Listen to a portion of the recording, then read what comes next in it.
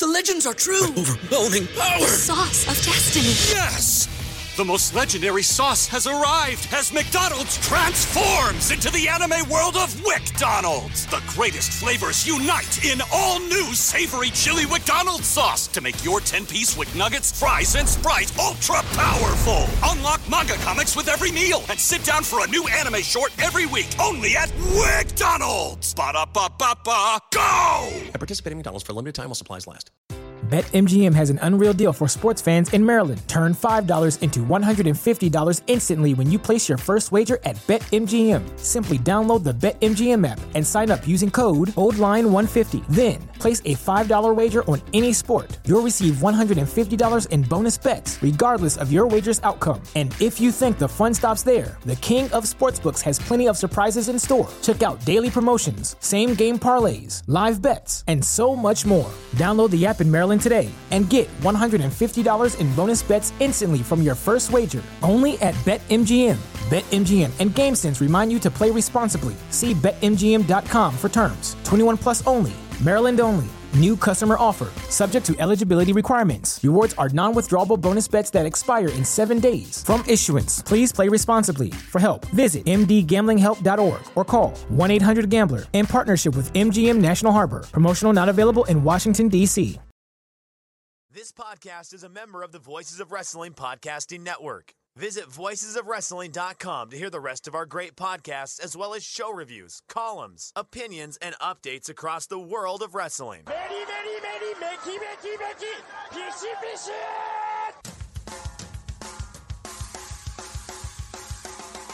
You are listening to the Flagship Podcast with your hosts, Joe Lanza. Fly it up like dynamite. You do that every week. Every week. And Rich Prage. I believe you're indifferent on apples. That's what a great fruit that you're just letting go by the wayside. What is your fascination with apples? They're fantastic. It's the fall. It's the apple season, man.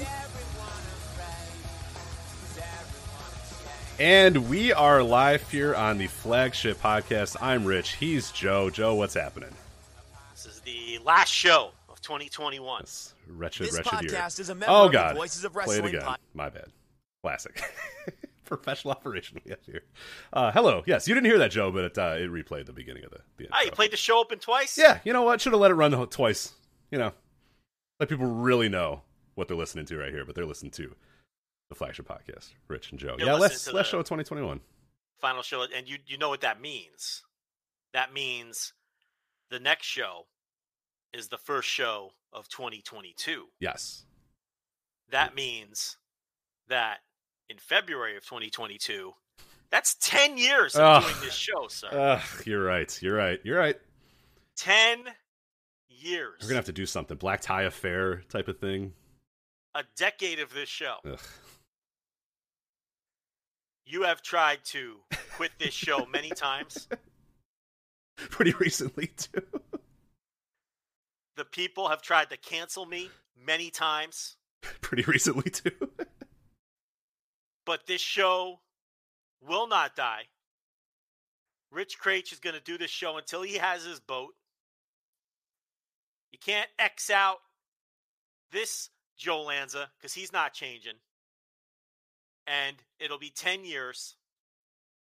And I'm just curious, what do you want the show to be like for the next 10 years? Because, we're going to hit that 20-year mark right around the corner about 10 years from then. So, do you anticipate doing this show to hit that 20-year mark? Do I anticipate doing the show when I'm 45 years old?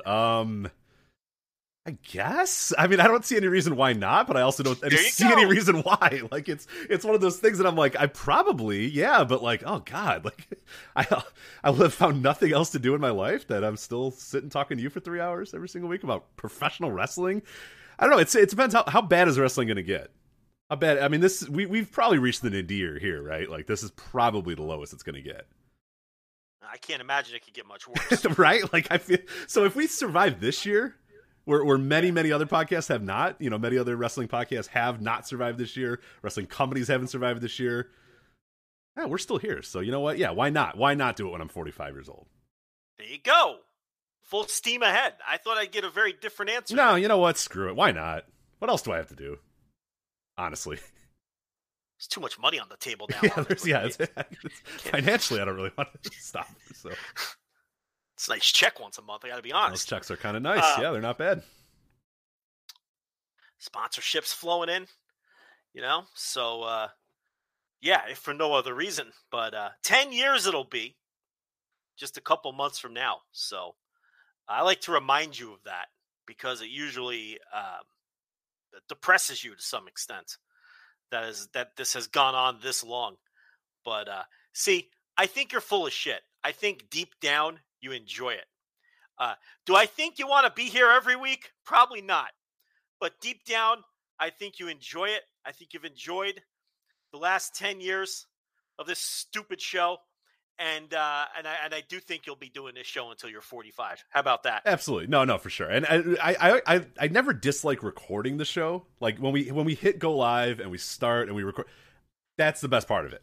The bad part is watching all the crummy wrestling, watching all this crap, like having to follow the news, and then like we always talk about the dread of like the day of when you're just like, God damn it, I gotta record this stupid podcast today, and your whole day is like revolves around it, and you got to tell the wife, nah, we gotta eat dinner early because then I got to do this show, and then she's like, all right, there's all that sort of stuff that comes into it. But once we hit record, once we hit go live, it's good, and then it's a whole lot of fun, and I love doing it from that standpoint. It is the prep work that goes on. It's a never-ending prep job. Like once the next flagship is done, the new one starts. Like pretty much by Saturday or Sunday, the new one starts because it's like, okay, here's a bunch of wrestling shows, here's things I got to watch, here's news I got to keep up on, and that's probably the problem. The thing that grinds on you the most is that there isn't like, it'd be nice just to say, hey, you know what? We're going away for a month and we're coming back. Like the old days when we would just like not do a show for a couple of weeks just because we didn't, we're just like, what are we going to talk about? Nothing, whatever. And then we just didn't do a show. And then if we felt obligated to do a show, we would do a show. Can't do that anymore. We're big time, Joe. We don't have the opportunity to do that anymore. So it is always like the entire week is always like getting ready for this show. And like people think that it's dumb and we just hit record and jack around for 3 hours. And we do, but like we watch an ungodly amount of wrestling. We follow an ungodly amount of wrestling. We follow all the news. We read everything we can possibly read. We do all that sort of stuff. That's the part that grinds on you more than anything. More so than actually sitting here and talking for 3 hours. That's the easy part. No, this part's fun, but you have to pay attention. That's the problem. Like you got to pay attention all week, and you got to know what's going on. You can't come on here and not know what's going on. It's really hard to fake your way through this because people will see through that. They'll see through it if you're trying to fake your way through it. Which is why a lot of times we'll leave off topics that people are like, "Whoa, why aren't you talking about that?" Well, I didn't have a chance to watch it, or I don't know what's going on, so we're not going to talk about it and fake our way through it. But yeah, I mean, actually doing the show is the best part, but you're right. There's that dread the day of because it's just like, there goes my night. And like you said, you got to plan your whole day around doing the show, and then we do the show, and it wraps up around 10 or 11 at night, and then I'm all like, my adrenaline's still pumping. Oh yeah, I don't go to bed until like 1 or 2 a.m. usually on these types of days, and mind you, that's Joe Lange just getting going at 2 a.m. But I wake up at 6 a.m. So me going to bed at 2 a.m. isn't ideal. But every time the show's done, I'm like hungry and I'm thirsty, so I just eat like 1,000 calories, and it's nothing good. I've never sit down with like an apple or a banana after the show. It's like a plate of chips, or I make like nachos or something like that, or I eat a fucking Pop-Tart or a Hot Pocket, or it's never good food or just crappy leftover food. It's always, but I'm so hungry and I'm so thirsty after the show, and then I eat, and then I just stay up for like 3 more hours afterwards. I don't even sit down. I have all this like nervous energy. I'm like walking around the house. Yeah, I walk the dogs. Every time after the show I get up and I walk, and they're like, we're in bed. Like we don't want to walk. I'm like, come on, man, let's go, let's walk. So we walk, especially in the cold. Like it should calm me down, but it just, the cold just makes me even more energized. It's a vicious cycle. So then a lot of times there's always at least one segment where I think I was terrible. So then I'll go back and listen to that segment over again. That is psychopath behavior, but to see how terrible I was, right? But then what happens is a lot of the times I'll put on the show to see it because I always think like I got a fact wrong, or I was a stuttering idiot and I couldn't spit my words out properly. And I'm always like, and in my head, I take a mental note. I'm like, I got to go back and listen to that segment to see how horrible I was. So I'll do that after the show. But a lot of times I'll put the show on after the show, And if you want to hear psychopath behavior, here's the psychopath behavior. Sometimes I'll put the show on and I'll be like, this show's so good, I'm just going to listen to the whole thing. Like, we nailed it. We nailed that Dragon Gate segment. I'm like, wow, if I wasn't me, like, I would listen to this show, like, every week. Like, I would never miss this show. Like, this show is so good that even though I just recorded this show, and I know that everything that I just said on this show literally an hour ago, I'm going to listen, and sometimes I'll listen to the whole 3-hour show again right after we record the 3-hour show because I think the show is such a good show. Now, that's psychopath behavior.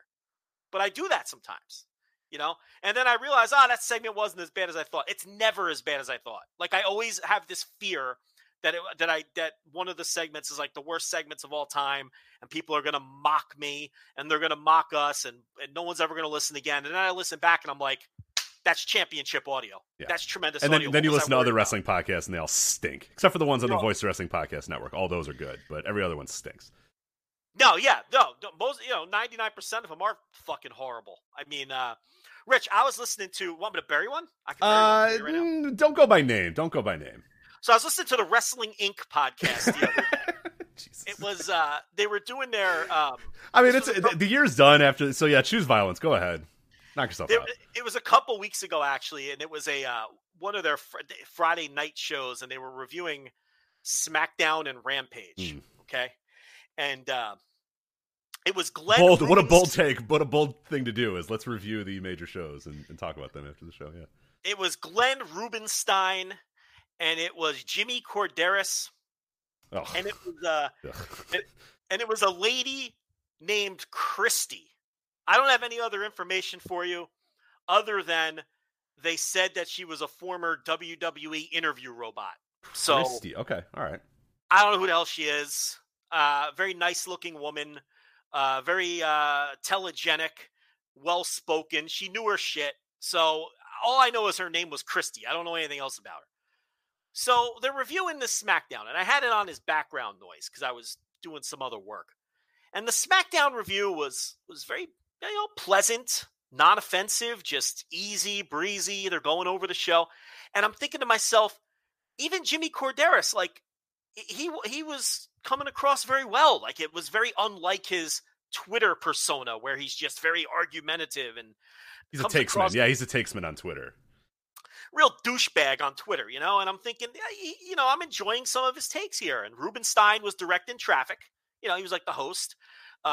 Quote unquote, Christy, she knew her shit, and they were going over the segments. Now, I thought it was a pretty lousy episode of SmackDown myself, and they weren't going very hard on it.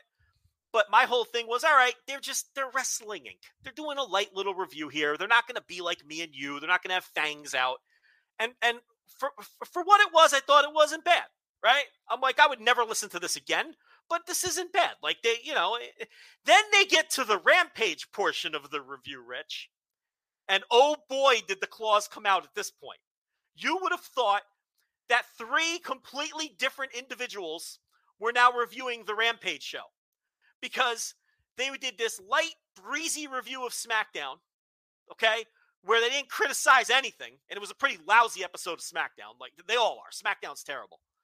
And then they do this Rampage review, and you would have thought that this was the worst hour of television that you ever that ever aired ever. And then I was like, oh, there's the Jimmy Corderas I know. There he is. Do you know which Rampage it was? It was the Hook debut. And Jimmy Corderas was the only person on earth who gave Hook a negative review for his debut.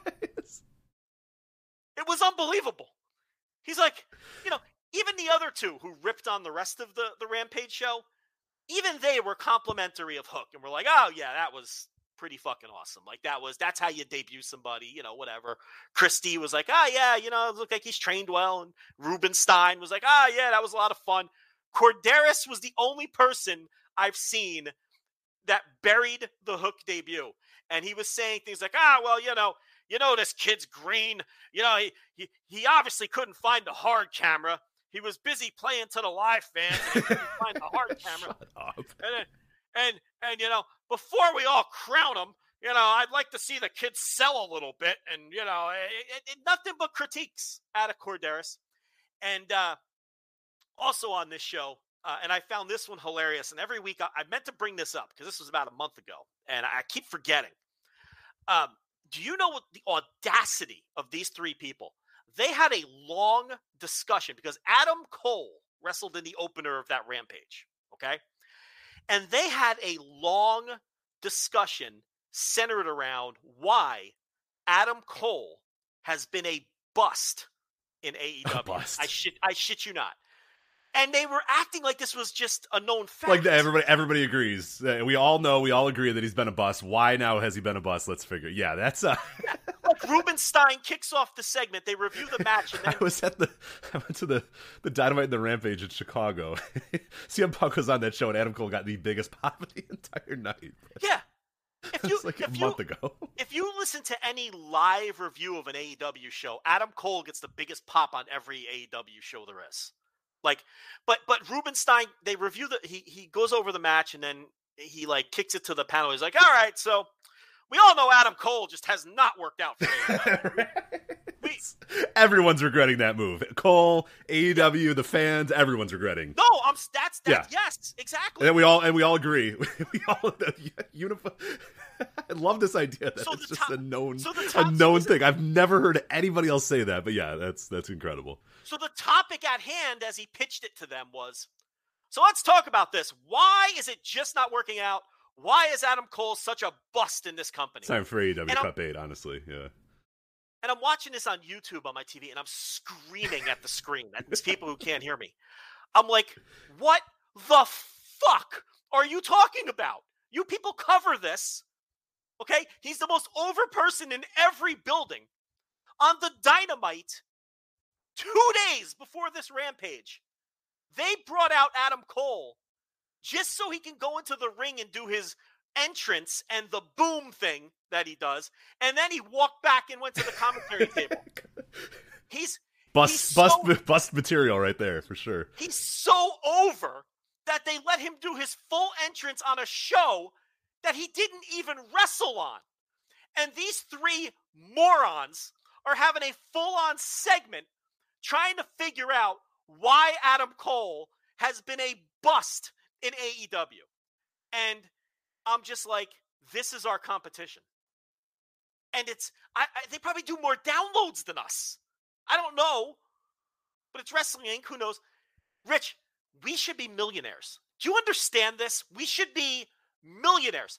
This show is so good, and we are so good at this. And we're like two of a half a dozen people on Earth who understand how to analyze wrestling. Do you realize that? This show is so good that I would rather listen to my own show that I recorded an hour ago in full than listen to that. These people don't know what they're talking about. And they're paid professionals to do this. And you go on a show for a major site and you talk about how Adam Cole is a bust in AEW. And then you talk about it in a matter-of-fact way, like it's just a fact. Like, we all know that's not working out. Are these people insane? Rich, how are we not filthy rich? You're right. Life's not fair, Joe. That's why we're not. Life is just not fair. Yeah. How do we get this show? And we've grown over the years, but we have year-over-year growth. But how do we get this show out to the masses? Because I feel like if people would just listen to our show once, they would have an epiphany and think to themselves, why the fuck am I listening to Glenn Rubenstein, Jimmy Corderas, and quote-unquote Christie? They don't know what they're talking about. Why am I listening to... Rich doesn't want me to name anyone else, so I won't name anybody else. But they have to know that they're all the same. Yeah, you don't have to name them because every other one's pretty much exactly the same. So yes, they're all terrible. They're all the shits. You know, that's what drives me. That's why we got to go forward 10 more years. Because the more ears that get on this show, how can you not listen to over that track? How is that real analysis that's happening by people who are being paid to give it? What the fuck are you talking about? But it really was. It was like flipping a light switch. The SmackDown review, light, breezy, fun, having a chuckle, right? Rampage comes on. We got to get to the bottom of this. Why does Adam Cole suck now? Yeah. Why are they... The disaster that has been Adam Cole in AEW, yeah. How have they blown it with this man? Was like a 15-minute topic on this show. And then Jimmy Corderas, the only man on earth to bury the Hook debut. Wants more Hook selling. As we all agree as well. We need to see Hook sell more is what we want. That's what we need, absolutely. 50-50. We want Hook to debut in a 50-50 match with, Serpentico or whatever the fuck. Yeah. Rich, if he had only looked into the hard cam. Yeah, I know. It was hard to believe that this guy was any good because, he was looking at the live crowd and not the hard cam, which is just a horrific offense that just ruins my pro wrestling sensibilities. I just can't go forward with Hook. So it's over. Hook is over. I asked one of our contributors, Jesse Collings, who occasionally does stuff for Wrestling Inc. as well. I'm like, how do you get me on this show? I need to be on this show. Oh, no. Please don't. I'm like, I'm going to go on the Flagship and bury the shit out of this. And you got to get me on this panel with Rubenstein and quote-unquote Christie and Corderas. And it's like, well, Joe, burying it on the Flagship's it's probably not the best method. That's a bad start. Like, that's not going to help me get you onto this show. But I want to get onto one of these dopey Wrestling Inc. or Fightful or something. I want to get on one of these shows with these people who just have no clue what they're doing.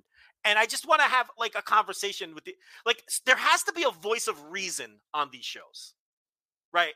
There has to be so I would love to get on this Wrestling Inc. show and pick their brains and see what is it that makes them think Adam Cole has been a complete bomb since he got to A. I can't even wrap my head around. Right, and why they want Hook to go 50-50 with Serpentico as opposed to just beating people. So, yeah, but well, there you go. There was an unplanned topic. Yeah, well, and how were we even talking about? Well, we were talking about how this podcast is 10 years old, and apparently we're going to go 10 more years afterwards as well. But that actually brings us to what I wanted to start the show with, and the person who unfortunately passed away just a couple days ago, the person that is most responsible, the number one person that is most responsible for this show existing, for the Flagship existing, passed away. John Madden. And you're probably wondering, what? Excuse me? What is former Oakland Raiders head coach, football commentator John Madden, what the hell does he have to do with Joe Lanza, Rich Kraetsch, and the Flagship podcast? Well, if you don't know the origin story of this show and how Joe and I met and how Joe and I started talking about wrestling together, was we met on Madden Mania, which was a Madden football game, sports video game website. It eventually became Virtual Sports Network, and I think it was a few other names as well. But it started out as Madden Mania. When I started was Madden Mania. I believe when you started was Madden Mania as well. Is that correct? Yes. So that's how we first interacted with one another, and it was all sports video games, and that's what the biggest part of that entire site was, doing online games, doing franchises, doing that sort of stuff. That's what it was all about, sliders, all this sort of stuff we'll get into a little bit as well, but it was all about the Madden video game, and that's the reason you were on there, that's the reason I was on there, that's the reason all these people were on here is because of the Madden football game. Now, the way that you and I eventually met and eventually started, talking about wrestling is that there was a wrestling thread on that on the message board. It was one thread amongst 1,000 other sports threads and all this sort of stuff, but it was a very small group of people that loved wrestling and wanted to talk about wrestling, despite the fact they were all in this, sports video game website. So it was me, it was you, it was Larry, who I know is listening to this as well, a few other people that were instrumental in this show even beginning and even starting. And I always said the first people that listened to us, the 5 people that listened to us for the first half a year or whatever, all those people were from there, because that's this show started as the wrestling podcast for Virtual Sports Network or whatever, but we don't have to get into all the minutia of that. At the end of the day, all that happened is you and I started talking about wrestling on that board, and then that kind of continued for, I don't know, I would say I was on that board for, I don't want to say a decade, but maybe, honestly, I'm trying to think of when I jumped on. I probably jumped on in 2003, 2004, and we obviously didn't start the Flagship until 2011, so yeah, 6-7 years or so of doing that, and that directly led to us starting this Flagship podcast 10 years ago, and it's directly led to us where we are today. So in a weird way, if not for the Madden video game, I don't know that this show would ever exist. I don't know that I would have ever talked to you. There's other opportunities. Maybe you and I would have met on the Wrestling Observer board, because I eventually became a Wrestling Observer subscriber. You're a Wrestling Observer subscriber. Maybe we would have met on there. But we wouldn't have had any reason really to cross paths that much on the board, because there was a bunch of other people on the board, everyone else talking wrestling, all that sort of stuff. But really what I was going to say, even more so than that, is I don't know that I would still be a wrestling fan if not for you and Larry and all those other people at the Mad Mania message board, because I had fallen out of favor of WWE, and you guys were saying, hey, watch this Ring of Honor stuff. Hey, watch this Japan stuff. Hey, watch this. You were instrumental in me watching Ring of Honor, and me watching Japanese wrestling, and me watching all this other stuff. That probably would not have happened, and would have probably happened is in 2004 or whatever, 2005, I would have just stopped watching wrestling. I just would have stopped. And we talked about this a couple weeks ago when I talked about Ring of Honor. Ring of Honor is probably what saved my wrestling fandom, because if Ring of Honor didn't exist, and if you didn't tell me about Ring of Honor, and Larry didn't tell me about Ring of Honor or whatever, I'm probably just going to stop watching wrestling. So I would have no reason to be on the Wrestling Observer message board. So yes, like the Madden video game and John Madden himself is the reason this show exists. I truly believe he is the most important person in this podcast existing. 100%. There's just no way we would have crossed paths otherwise. I agree. Yeah, I mean, we wouldn't have, because it was all because of that video game. Now, John Madden is, or was, a cultural icon, a true cultural icon, the likes of which coming out of sports. I mean, I don't think it's overstating it when you talk about other living sports figures. I think the only one in his class, I think it's Michael Jordan, and then I think that's the list. Because when you look at John Madden and his career and his sphere of influence is so enormous. He is not only the greatest pro football color analyst of all time, and it's not even close. I don't even believe it's debatable. He's probably the greatest sports color analyst of all time. He was such a famous and important figure calling football games that he became famous outside of football, to the point he's one of the most instrumental people in television history because of that. And then you look at the video game, and at this point, the video game has been around for so long that really anyone under 50, right? Because the first game came out in 1989. The first console version of the game, I think, came out in 1990. 1990, yeah. 1988 is the first one. That's the DOS one. But yeah, 1990 was the first John Madden football. So, I mean, if you're all you have to say is, we don't say NFL 12. We say Madden 12. That's all you need to know about. It still has his name. You know what I mean? Yeah, yeah. It just is. Yeah, it's just Madden. He was on the cover for the first 10 years of the game. There wasn't even a player on the cover. If you're a video game player under the age of 50, which isn't exactly young, the Madden series is instrumental to you as a video game player. And those video games helped cultivate multiple decades worth of NFL fans. Those Madden video games are partially responsible for the NFL having an absolute death grip on not just sports, but American culture.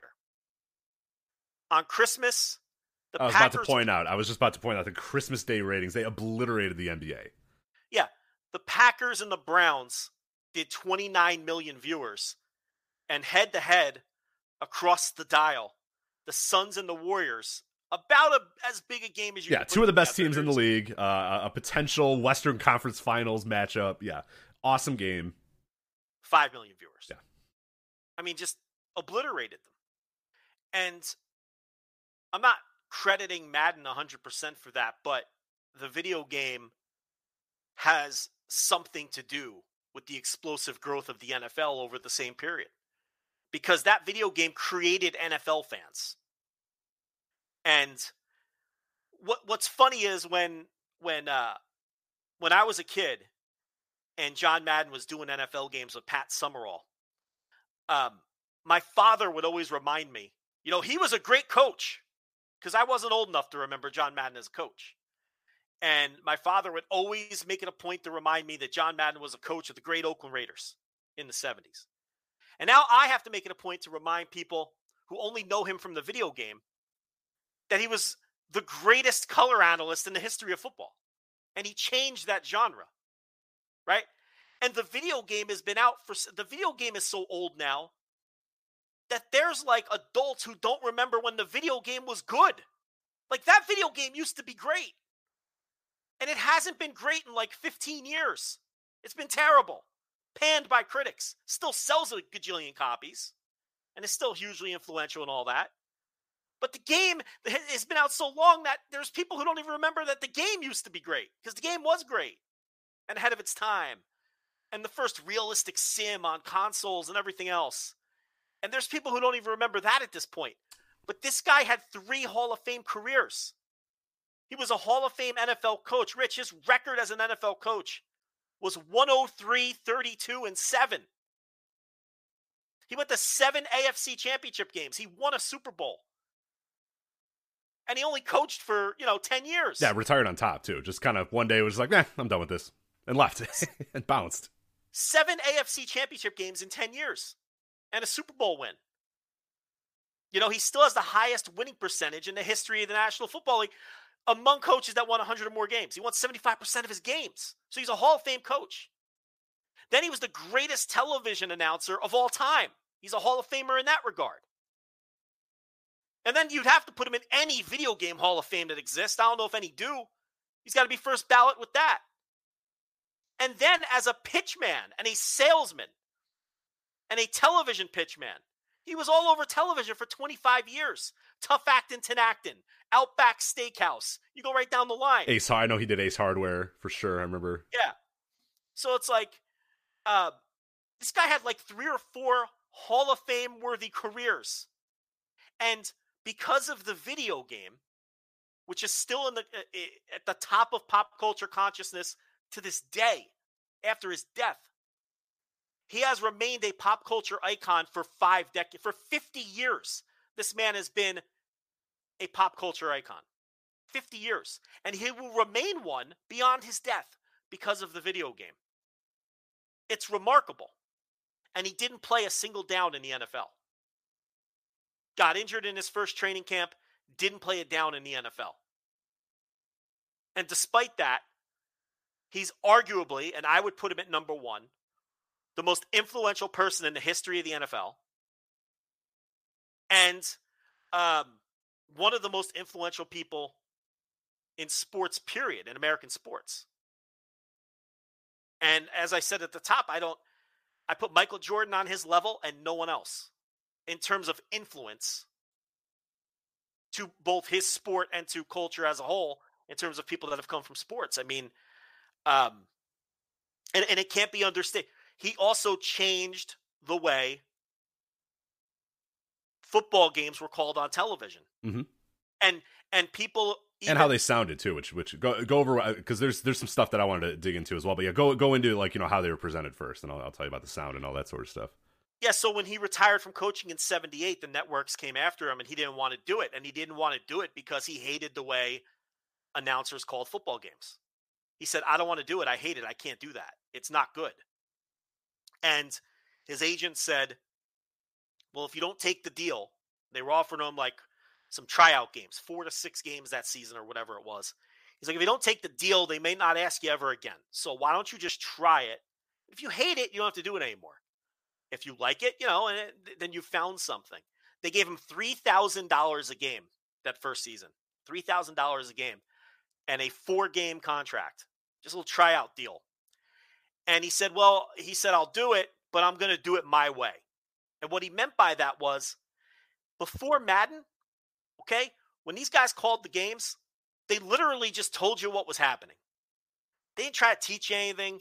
They didn't get very granular with it. And he hated that.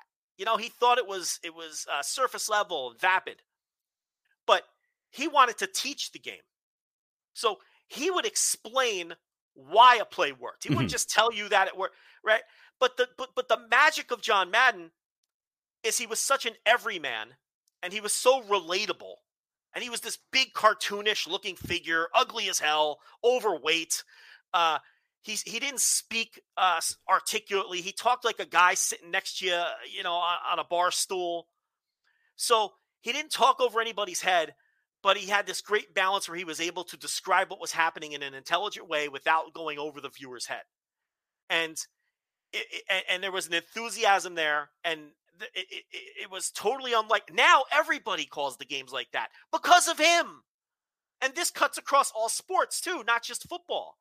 Because there's some 25-year-old listening to us right now thinking, so what? Every color guy does that. Yeah, but they didn't. Right, they didn't before that. Yeah, a lot of the prior announcers were, one half was like just normal, like kind of television announcer guy, like your usual sportscaster announcer guy. And then a lot of times it would be an ex-star. And like we see that a lot these days, but we see a lot of coaches now in the ranks as far as announcers, because people want that a little bit more detail. People want to know how the plays develop. People want to know why something worked, and not just, some vapid, generic, like, here's what's happening. Here's, and that's Madden. You know what I mean? And before it was like, you weren't going to have some ugly fat coach as your next, announcer. Was going to be like, here's the star quarterback from the old team, or here's like a star running back or whatever. And a lot of times those guys had nothing interesting to say, or they weren't very good at the job or whatever. And then they realized, and yeah, from that point forward, it was, TV, sports on TV got a lot better. A lot better. I would say, I'd say we've regressed a little bit in recent years, but there was a time when it was awesome, where every single broadcast was normal sportscaster. Maybe it was an ex-athlete, but a lot of times it was an ex-coach, and they would dig into the details and dig into the minutia and let you know why something worked. And that was across all boards. That was across basketball, across baseball, across football. Yeah, it's all because of John Madden. 100% because of John Madden. He raised everybody's game, and he was so charismatic in the way that he did it. That they quickly realized during that tryout that he was their best guy. And then they tried him out with Vin Scully, which a lot of people don't realize. This was CBS now. Mm-hmm. They tried him out with Vin Scully and Pat Summerall. Scully and Summerall were vying for that number one spot on CBS. And Summerall had been working with Tom Brookshire for a number of years.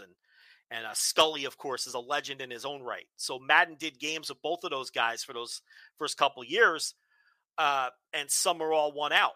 And when you think about it, it makes way too much sense, because if you think about Vin Scully's play-by-play style, Vin Scully is an air filler. He always has these great anecdotes. Yeah, he's coloring. He's coloring the lines, and giving you a describing the clouds that are coming across the sky and stuff. So, and these little facts about the players and the background information. Vin Scully's a wordsmith, right? And that's not a good pair with John Madden, because John Madden is going to fill all that time in between the plays.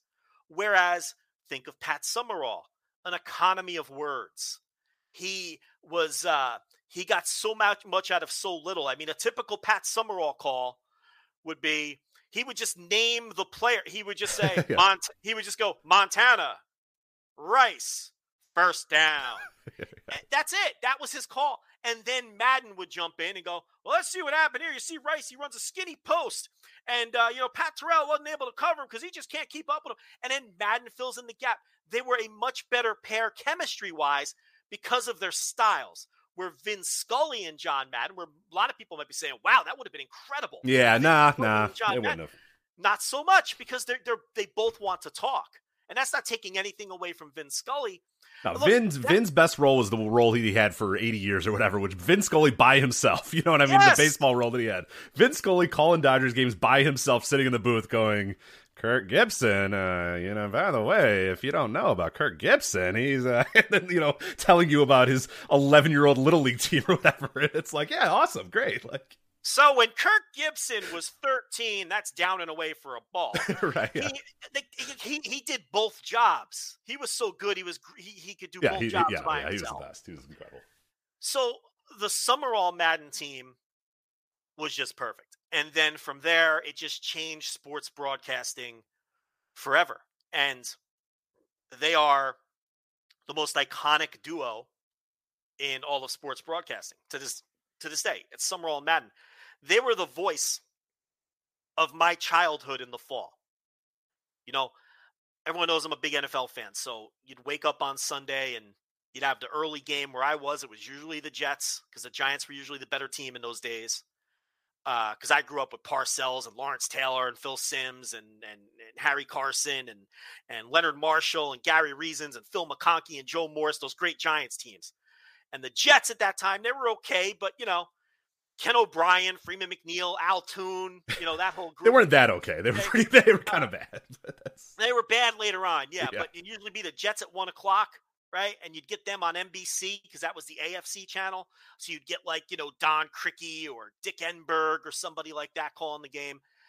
And then the late window would come around 4:00. And even if it wasn't, if it was the Giants versus the Redskins at the time, or the Cowboys, or the Eagles, or the Madden called a lot of Bears games. He'd call a lot of 49ers versus Rams, like when John Robinson was coaching the Rams and they were doing, before they fell apart later in the 90s. And John Robinson, by the way, the great coach of USC and later the Rams, grew up with John Madden. They were childhood friends. A lot of people don't know that either. They grew up together, played sports together, and were lifelong friends. Okay, so Madden would always call the late game on CBS, and Madden and Summerall, they were like the soundtrack of my falls when I was a kid. And you knew when that late game would come on, and it was almost time, like the weekend was ticking down. When you heard Pat Summerall and John Madden. And at the end of the game, Pat Summerall would always say, "Stay tuned for 60 minutes and Murder, She Wrote." And you knew that game was about to end and it was getting dark out. That is ingrained in my head. The sound of the 60-minute stopwatch. Yeah. Pat Summerall, stay tuned for 60 minutes following this.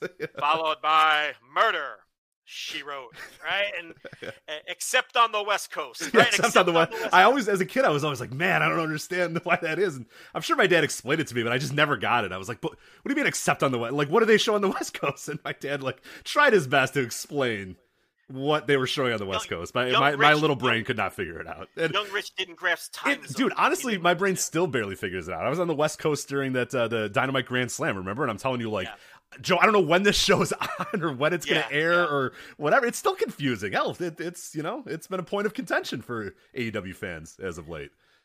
Yeah.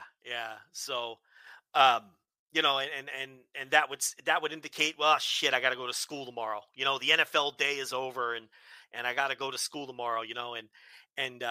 So then Madden, he jumped to Monday Night Football in 2002 to work with Al Michaels. And listen, if Summerall and Madden are the most iconic commentary duo in the history of sports, to me, and this might be controversial, I thought Madden and Michaels were the best. I thought they were the best because you had the best color man of all time with Madden and the best play-by-play man of all time with Al Michaels. And they worked together for a couple of years on Monday Night Football. Then NBC got back in the game with the Sunday Night Football package. And that became the preeminent package. A lot of people might not remember. Monday Night Football used to be the top package.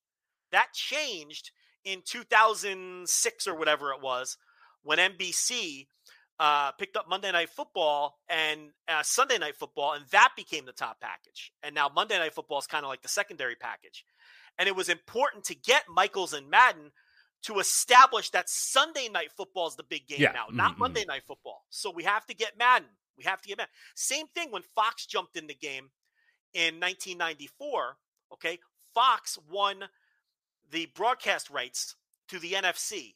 They outbid CBS, who had the rights to the NFC games for 35 years. Fox came in, Rupert Murdoch, with that, I think it was a $2.2 billion bid, which at the time was considered a massive overpay. What are they doing? They're nuts. And CBS said, we don't need the NFL that bad. Well, that turned out to be a mistake. And 4 years later, CBS outbid NBC for the AFC package and got back into the NFL. But Fox at the time was like a nothing network. Fox at the time, Rich, only had 50 affiliates in the United States. There were 209 markets in the U.S. And when Fox won the rights to the NFL, they only had affiliates in 50 out of the 209 markets in America. So, yeah, they spent billions of dollars on this pack, but what did that mean? Every market had to get the NFL, had to get Fox because they wanted to have the NFL, Right. So now Fox was in all 209 markets because these markets weren't going to shut their fans out of the NFL. So, and again, to establish themselves, what did they do? You had all these free agent announcers from CBS because CBS wasn't covering the NFL anymore, and they knew they had to get Madden. And there was a bidding war. Monday Night Football wanted Madden. NBC wanted Madden. But Fox knew they had to have him. So Murdoch overpaid him too. John Madden, that first year with Fox, and that first contract he had with Fox, was paid more than any player in the league. Mm-hmm. He was paid more than any player in the league. Yeah. That's how important John Madden was to Fox and establishing them as an NFL entity. And I'm glad you bring up the Fox thing, because this is exactly the point. I was talking about the sound of football and the sound of sports on television. So when Fox gets it, and I forget the name of the director, the sports director for Fox, they talk about it. There's a 30 for 30 podcast about John Madden. It's called Madden's Game. This came out a couple years ago, but that's obviously worth listening to right now. And they talk about when Fox got the NFL, they brought John Madden in, and he thinks they're just going to do like a production meeting in terms of like how do you want me to commentate or whatever. And they said, John, how do you want our games to look and sound? And he's just like, well, what do you like? He's kind of taken aback, and they're like, well, we want you to do, tell us how you want it to do, how you want it to look, how you want it to sound, and all that sort of stuff.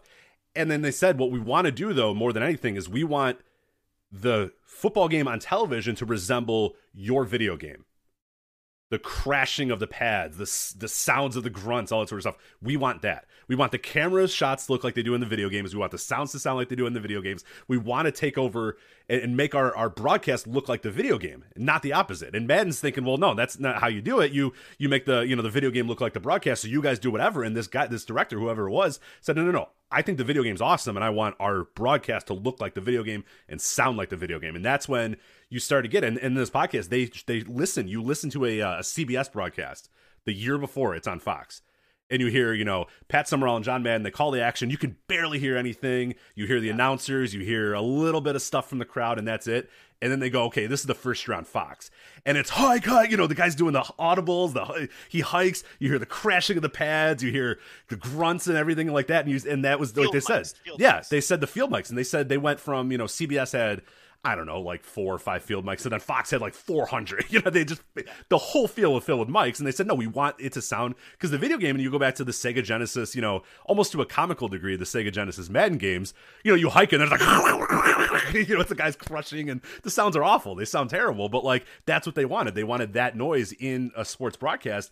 And, this applies to wrestling. It applies to all broadcasts, is that noise, the noise of everything else, whether it be a wrestling ring or whether it be, guys in the ring, whether it be announcers, whether it be crowds, all that sort of stuff. That's a big deal because, you listen on that podcast, you listen to what CBS was doing with the NFL, and they did a fine job, but like, you realize, oh my God, it's so quiet. And like the stuff that I'm used to hearing in a sports game, it wasn't that way. You could barely hear the crowd. You couldn't hear the guys. You couldn't hear all that sort of stuff. And now it's just second, we just know it as secondhand that we're going to hear every single crunch of a pad. We're going to hear every single dribble and squeak of a basketball shoe or whatever. You're always going to get that. And that moment was that one where they bring in Madden and say, how do you guys do it on the video game? Because that's how we want to do it on our TV now. And that's huge. Yeah. And even when he was at CBS, when he had finally gained a little bit of clout, when he had earned his spot and it was obvious that he was the best in the business and all that, he changed the way that they broadcast the games. He wanted them to pull the camera back. He's like, this camera's too tight. Yeah. Mm-hmm.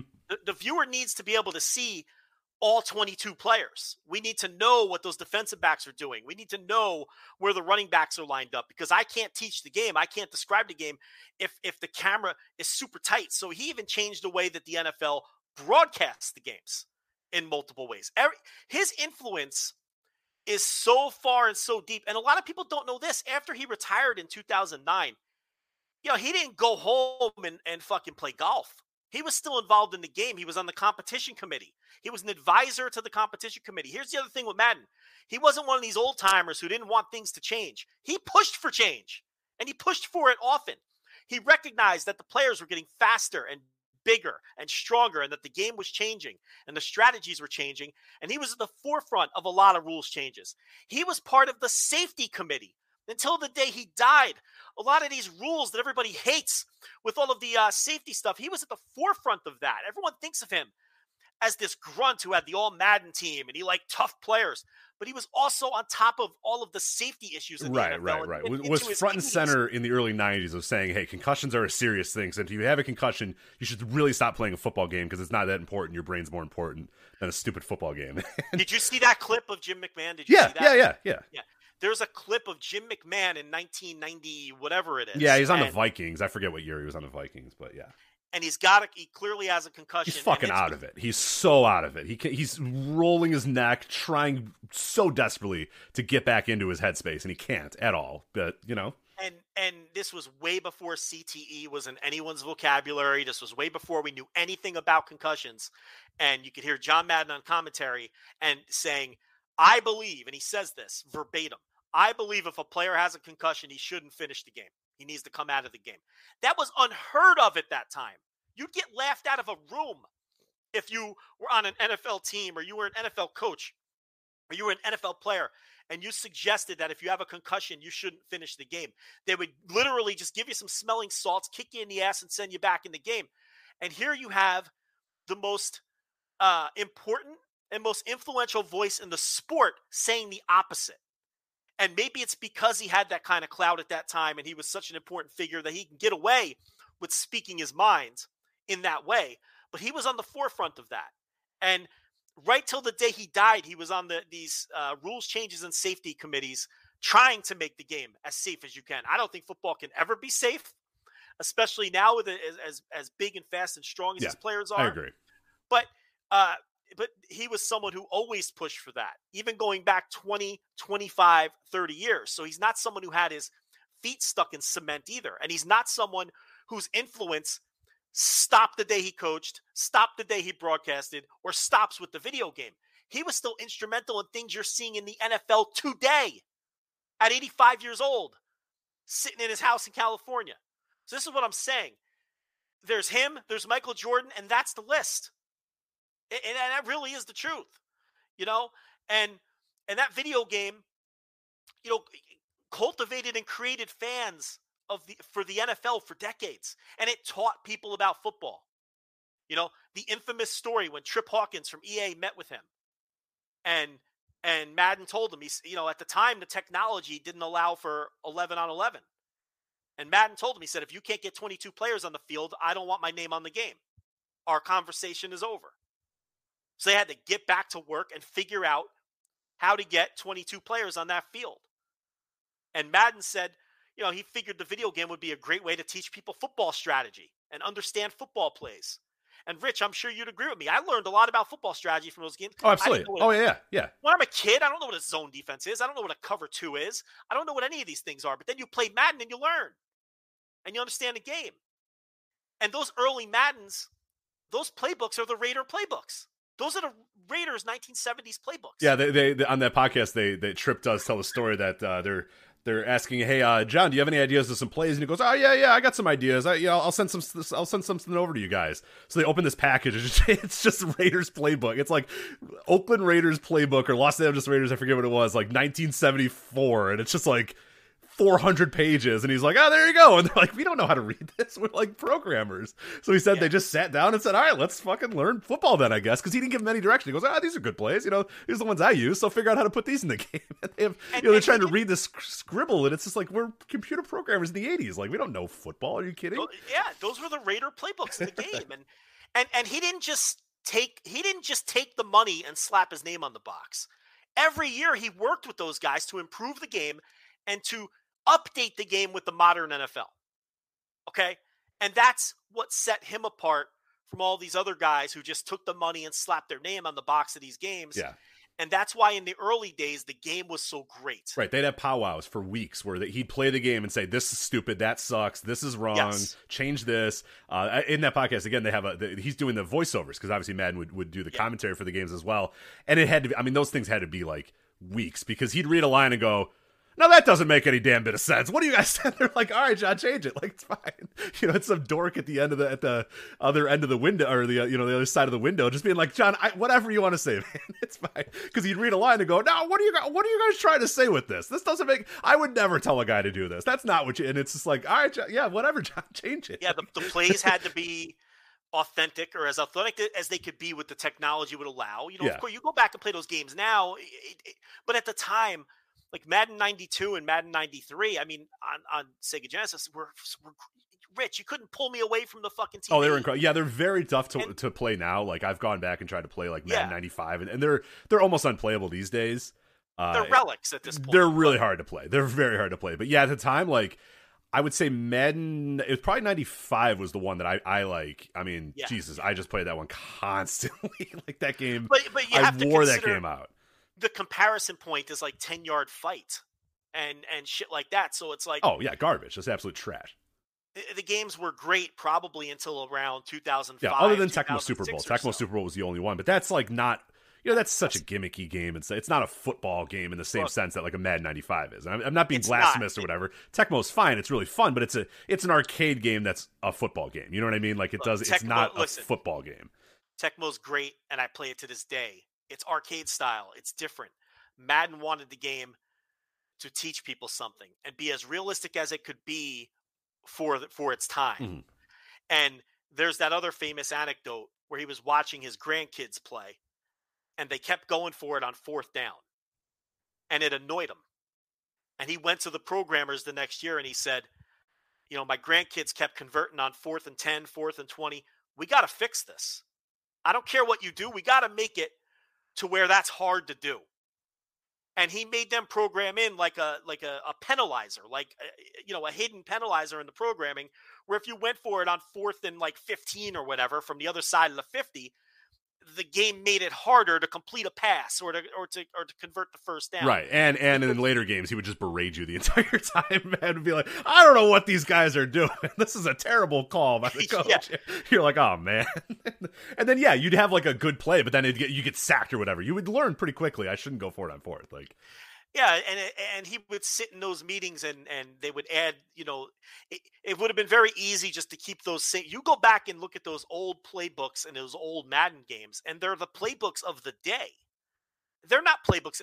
No one's using Pro Set today with split back formations and like near and far halfback formations but the playbooks evolved in the game the same way playbooks evolves in the real NFL, because Madden demanded that.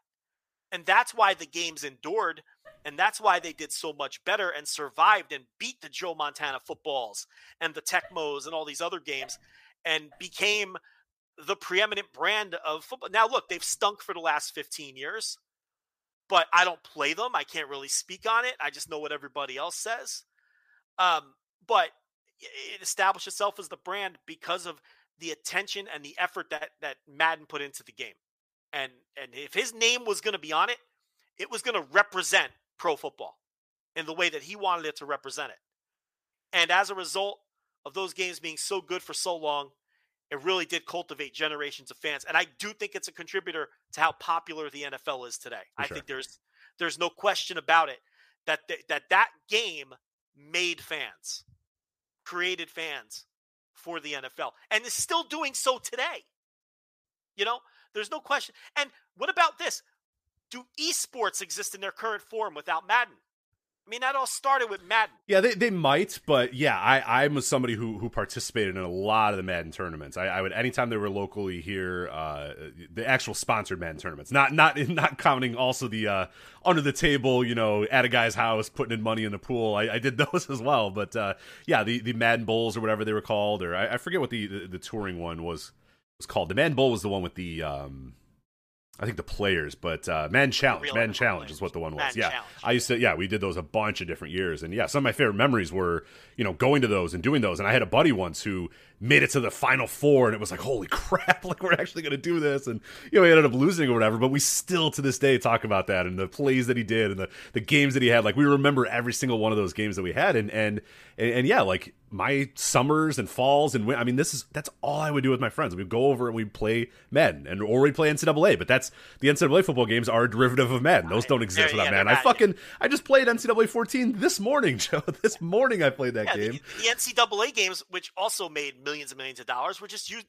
the Madden engine. It's the same fucking game, And my history with competitive Madden. I mean, Madden 2003, I was one of the best players in the world. I mean, I'm not making that. I mean, I was, and then by 2005, I hated the game and I never played it again. But, I think, that was a big part of kickstarting esports and all of that as well, because Madden was, in the earliest days of online gaming, Madden was one of the top competitive online games. So there's that whole aspect to it too. Yeah, well, it's the reason why I figured out how to get online and figure out how to play online video games was because of Madden. That's 100% exactly why I did it is for Madden. And yeah, we those games really stand like that era that we're talking about here, and I think the era that most people probably think of is like the 2001 to 2005 is like my peak Madden, with 03 probably being the peak of them all.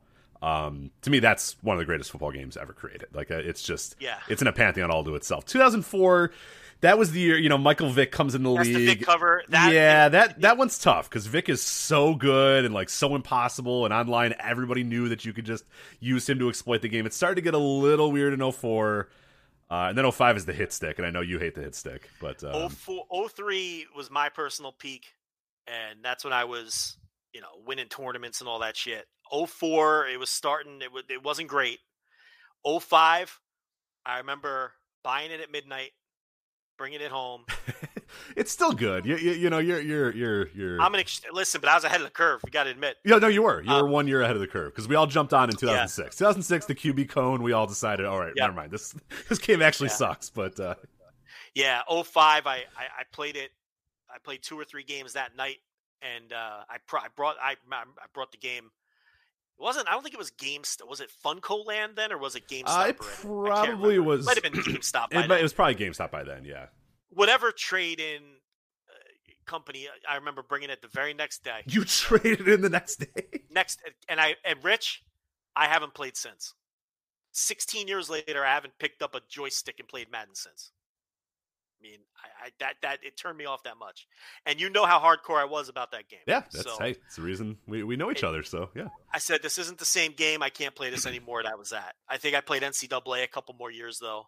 And but Madden, I never picked it up again. I think I may have played a couple downs here or there on in-store displays over the years, but I've never played like a full game of Madden since. And I'm a lot like John Madden. He had a panic attack on a flight in 1980, and he never flew again. Never flew again. Bus, yeah. Took a bus everywhere. He said, if this plane lands and I'm alive, I'm never stepping foot on an airplane again. And he kept his word. He took trains for the first few years. And then as the story goes, they had to get him somewhere quickly. So the network rented him a tour bus, and it was Dolly Parton's tour bus. And he took that ride in the tour bus and said, I need one of these. No more trains. So then they got him a tour bus, and then that became the Madden Cruiser. And he took the Madden Cruiser, for the rest of his career. Never stepped foot on an airplane again. So crisscrossing across the country. And what they would do is because the tech, we're talking late 80s, okay? And the technology wasn't there yet.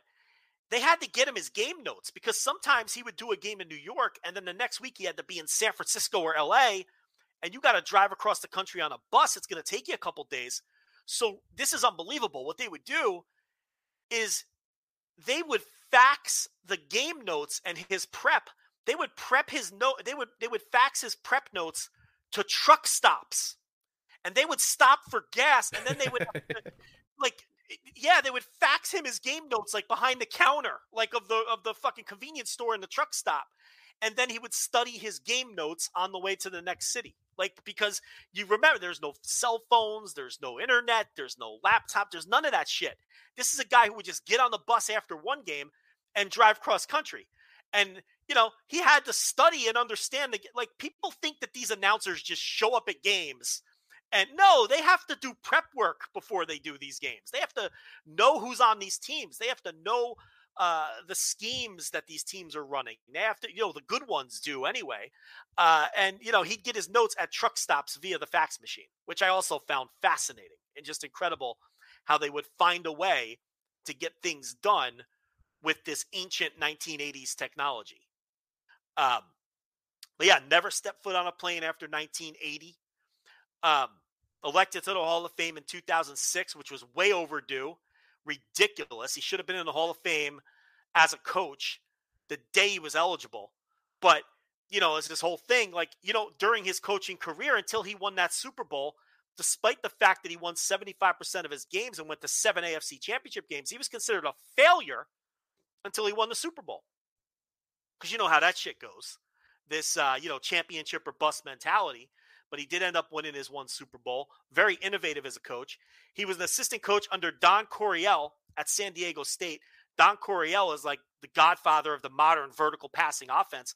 Another guy who belongs in the Hall of Fame, by the way. Is he not he's not in the Hall of Fame? Can you believe that shit? Really? Don Coryell is not in the Pro Football Like the Hall man of Fame. that basically every offense from 1970 till today can thank him, and he's not. Okay. You're watching his offensive schemes every Sunday to this day. He basically invented the vertical. Why do you think the Raiders with Ken Stabler did all that vertical passing? That came from John Madden coaching under Don Coryell. So he learned from Don Coryell at San Diego State, and then he also studied Vince Lombardi. And what John Madden did with those old Raider teams is he combined the two. So he ran all those Vince Lombardi power sweeps with Mark Van Egan and those great offensive linemen. He had Art Shell, and he had like 3 Hall of Fame offensive linemen on that team. Jim Otto at center and Art Shell and all these guys. So they ran the Vince Lombardi power sweeps, and he incorporated the Don Coryell downfield passing game. With guys like Fred Biletnikoff and Dave Casper and Ken Stabler, obviously a quarterback who was an absolute, gunslinger at that position, at that time. And it was this hybrid offense that nobody else was running. In those days, you either ran 3 yards in a cloud of dust, or you were Don Coryell with the Chargers and you had your vertical, but you didn't do both. Nobody did both. Madden said, why can't we have the best of both worlds? And he was a defensive coach. He was a linebacker coach for the Raiders when he got promoted to head coach at the age of 32, which I think he was the youngest head coach in the history of the league until Sean McVay a couple years ago at the age of 30.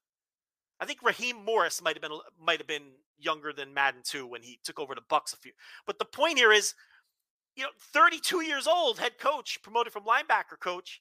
And the Raiders were a successful franchise, and Al Davis believed in them and promoted them, and it obviously worked out.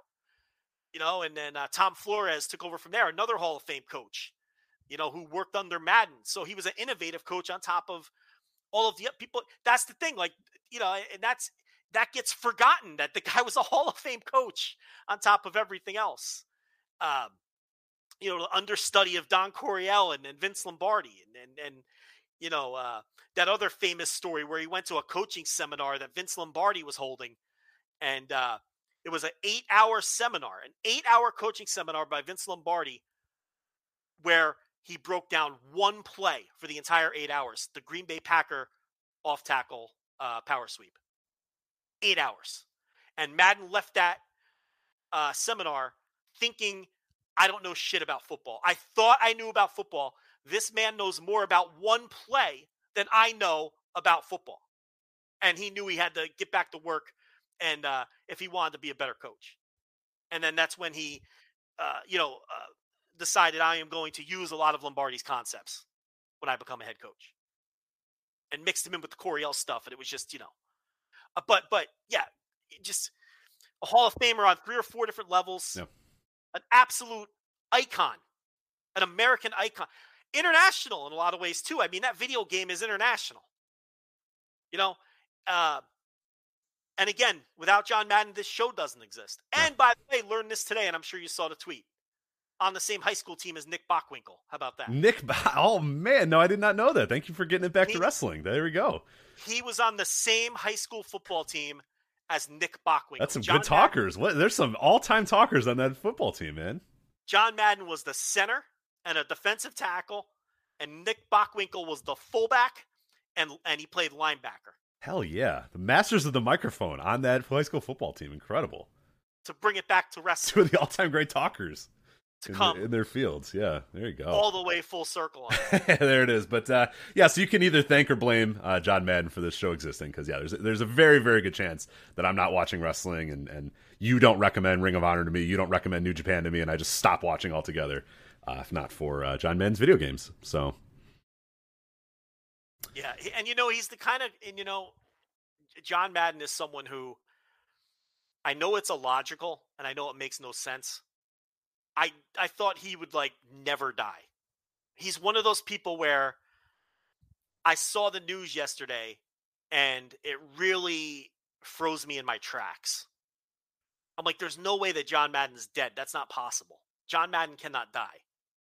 I know that doesn't sound... No, I know it's the same. So what ended up happening is the nurse came up to me and said, "Look at this headline. This is ridiculous." And she's just kind of laughing about it.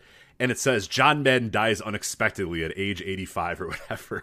Yeah, you don't die unexpectedly at 85. Yeah, well, she shows me a picture and she goes, "You know who this guy is?" And I go, "Yeah, I know who John Madden is," or whatever. She goes, died unexpectedly. He's 85 and he's fat. like that's not unexpected. And I said for John, and I tried to explain to her exactly what you're saying. I was like, for Madden though, it's unexpected. Nobody ever expected this man to ever die.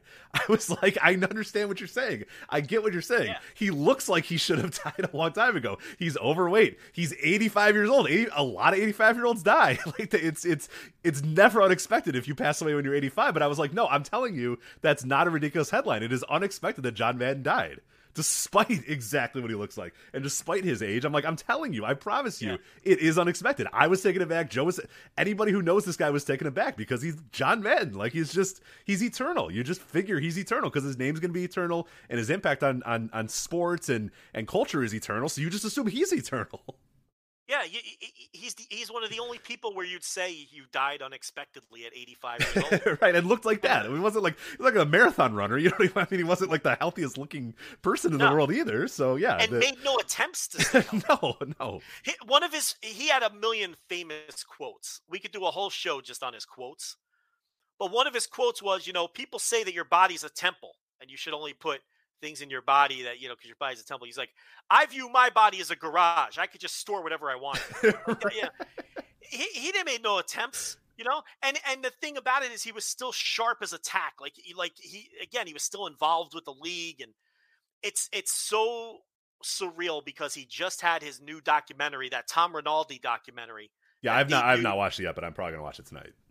It aired on Fox on Christmas. They re-aired it last night on FS1 after he died, and they're airing it tomorrow at 8 o'clock on Fox. And I believe ESPN Plus is streaming it as well now. Yeah, so that documentary, which just aired on Christmas, and Rich, it's haunting because the way the documentary is done, it's John Madden sitting in a chair in a dark room, and he's watching the documentary with you. Like every now and then they'll cut to him watching what you're watching on his screen in this dark room, and people honoring him and talking about him. And he's got like this shit-eating grin on his face. It's almost like this man is watching his life story unfold, now that he passed. And it's very sweet and haunting in a way because I didn't watch the documentary on Christmas. I blew it off. I'm like, I'll get to it. And then when he passed, I'm like, I have to watch it tonight. And watching it after the fact with the way that it was shot, it's almost like he's watching his life unfold after his death. Yeah, like he can go peacefully. His life story has been told, and now he can go. And all these people are saying these great things about him, and they show him, and he's smiling, and the final scene in the documentary is Lawrence Taylor. It opens with Lawrence Taylor and it closes with Lawrence Taylor. And it opens with Lawrence Taylor saying, the NFL asks me to do things all the time. And, my daughter tells me, hey, the NFL. And I'm like, go tell them to F themselves.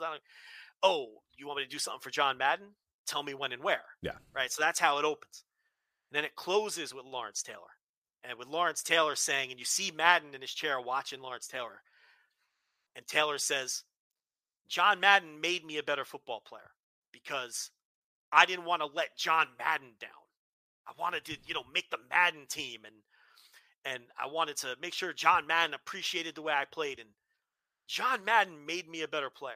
Right. And then it fades off and the camera cuts to Madden sitting there in the chair, and he's got this big smile on his face and he's in reflective thought, and he goes, I realize now what I never realized. That's how it ends. Just a total Maddenism. Yeah, wow. Where it's just but it makes so much sense. Like typical Madden, where he says something that's so poignant that it doesn't, and you're like, and what a great way to end that. And then watching that after he passed is like, it teared me up. The documentary now almost acts like a postscript to the man's life, and he got to watch it unfold. So, and I do know, and I think maybe I don't know if I don't know if the Wrestling Observer is out yet for this week, but I know that a lot of times in my research, I came across it that WWE tried to get him to host WrestleMania or be a part of WrestleMania. So I'm sure they did. I mean, yeah, I forget what years or what dates or all that sort of stuff, but I mean, at times he was one of the most famous people in America. I mean, there's no question about it. So that makes a lot of sense. yeah. That they would pursue him. But yeah, that's John Madden. I mean, I can. Rich, we could do John Madden audio for 3 hours. Yeah, if it wasn't Wrestle Kingdom week, I might just say let's keep going. I mean, because it's like, I try to do. I think we did a good job covering why he was so important and who he was, but it's like scratching the surface. You could there's so many different rabbit holes you can go down with John Madden. But hopefully some of the younger listeners and hopefully some of the foreign listeners who might not have the same, perspective and understand why this guy was as influential and vital as he was. I mean, I'm hoping that we were able to give him a little bit of context and history there because, I don't know. This is one of the biggest sports icons and cultural icons of all time that passed away yesterday. So. Yeah. Sports TV, sports production, and in turn wrestling is all changed and influenced by him in some way, shape, or form. And it's interesting enough that I don't know if you saw the news today that Keith Mitchell, who's currently the director of AEW's television, is retiring after today. And it's a guy who started from World Class, did WCW, did TNA, and now doing AEW. So yeah, a guy who I'm positive had to be influenced in some way by Madden and the way Madden approached production of sports and how the NFL approached production of sports. Like, no doubt that he was influenced by him too. So yeah, that's Keith Mitchell. That's a bigger story than people think. Yeah, did you know that was happening until like literally an hour ago? Like, I had no idea until they went live that was. I did not. I didn't know until today. Yeah, so that's is last Dynamite, last show. This is it. Yeah, New Year's Smash or whatever they're calling this one is going to be the last one for him. Yeah. But yeah, that's a big deal. We'll probably talk about that maybe a little bit more next week if we have, because that completely caught me by surprise. I was like, oh wow, I had no idea that he was retiring. So probably a bigger role in wrestling than we, like you said, give him a lot of credit for. So maybe next week we'll touch on that. So I'll put in my notes for next week because we have a lot else to get to for this week. But yeah, before we do that, before we get into some of the stuff going on in WWE and WWE's Day 1, and then obviously New Japan Wrestle Kingdom, which we are going to preview here in a little bit, Joe, patreon.com/Voices of Wrestling, flagship patreon.com. A lot of really good content went up this week, a lot of really great content going up in the next few weeks, as well as we're rearing up for the beginning of a new month and a new year, and yeah, another year of that Patreon.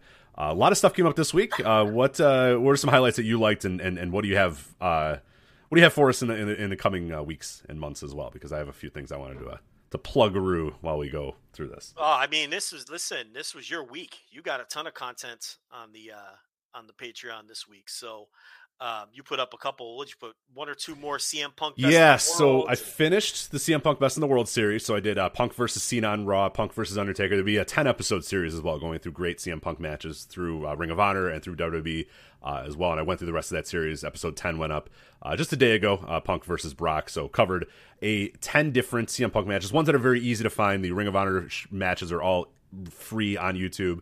The other ones are all on Peacock because they're all on WWE or whatever. So going over, those matches, basically it was, the idea of it was a lot of people when Punk first went into AEW were like, yeah, he's a good talker and yeah, he's a good charisma, but like, what can he do in the ring? Is he that good of a wrestler? And I was like, no, this guy's a really, really good wrestler. And through this series, it made me basically just realize like how good he was. I had no idea.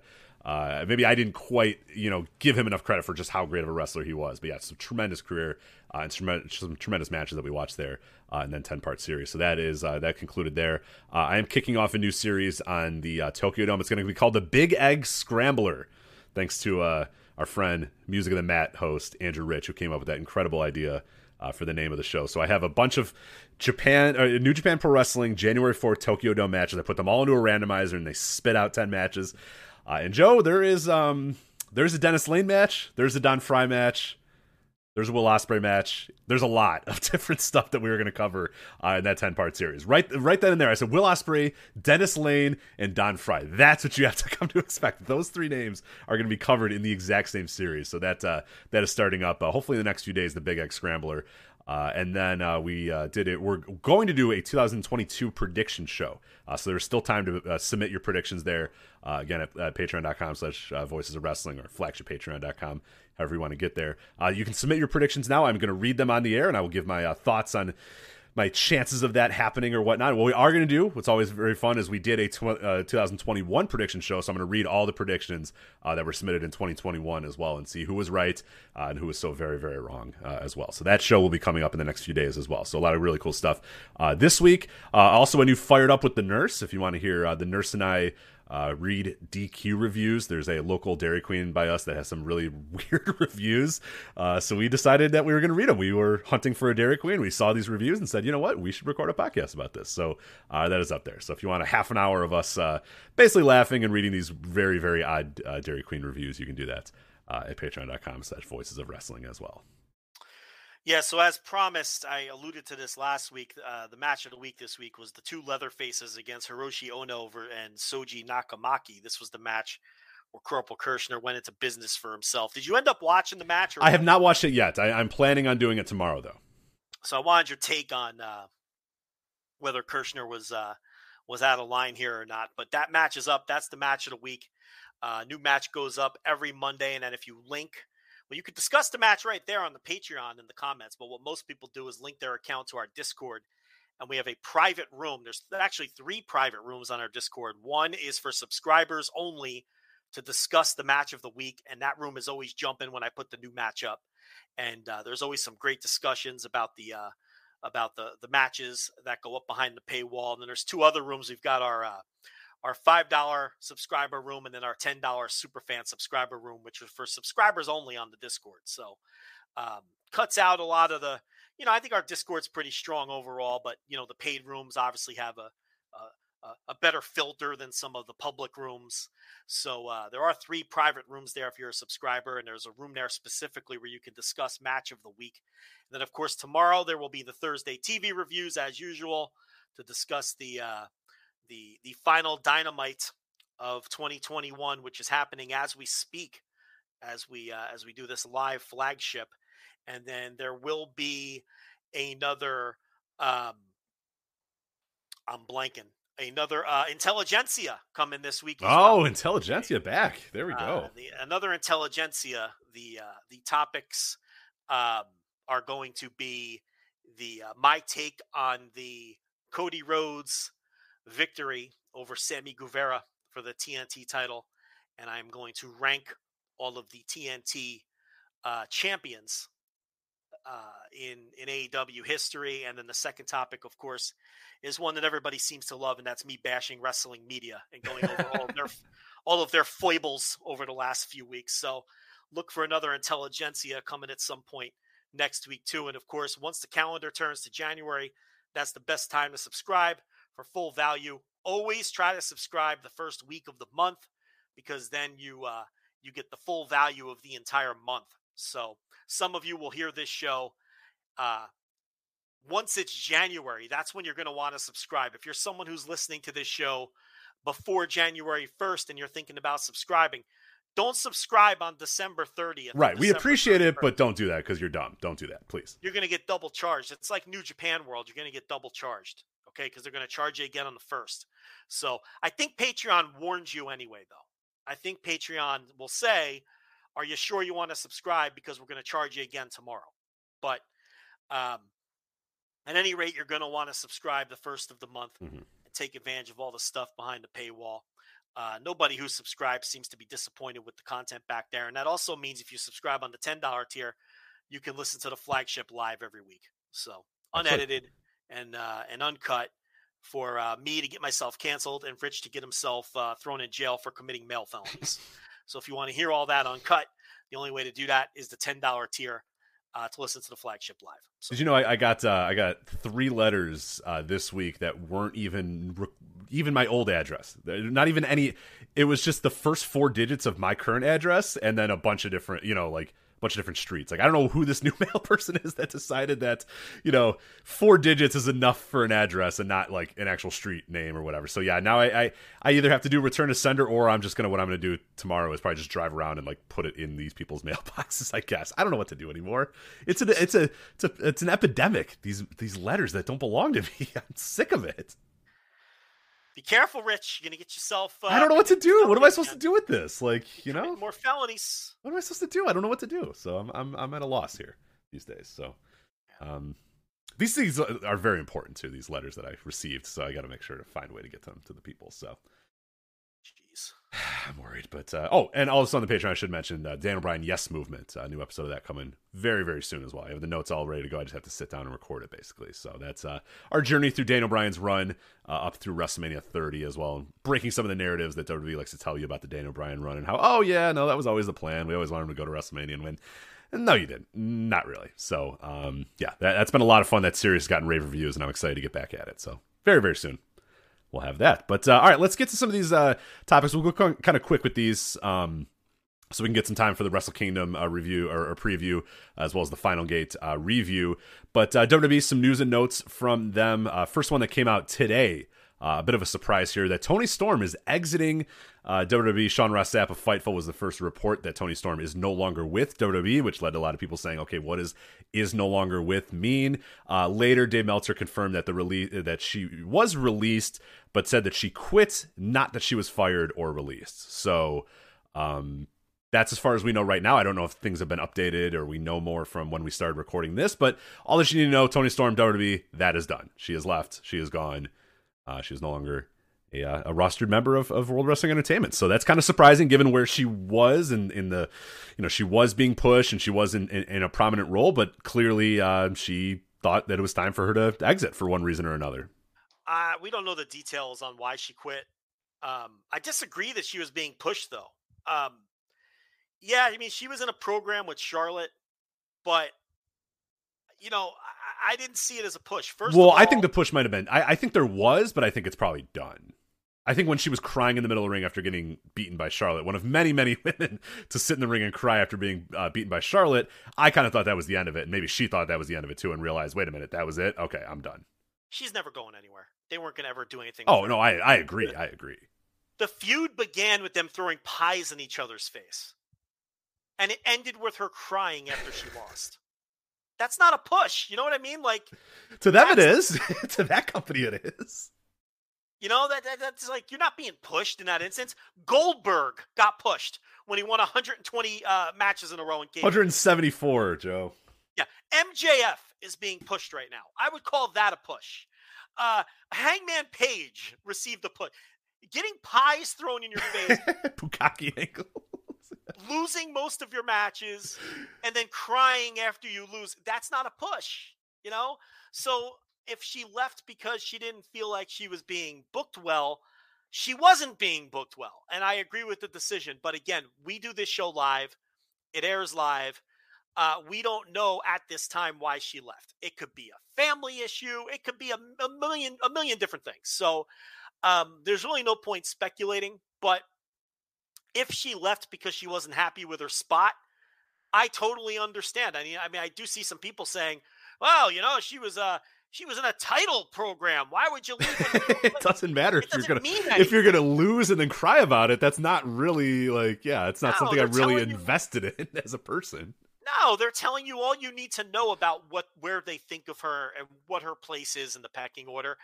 And it's just she's Charlotte's opponent of the month, and she's never someone. It was very obvious by the way she was booked that they didn't see a ton in her. And the thing about Toni Storm, I don't think she's like a super worker, okay, but she does have an undeniable star charisma about her, and the problem is we never saw that on the main roster because she is like Exhibit A in somebody who gets on Raw or SmackDown or comes to WWE and they just have the confidence beaten and sucked right out of them. And it was obvious in the way she carried herself. It was obvious in the way that she promoted. It was obvious in her work that the confidence was beaten out of her. Yeah.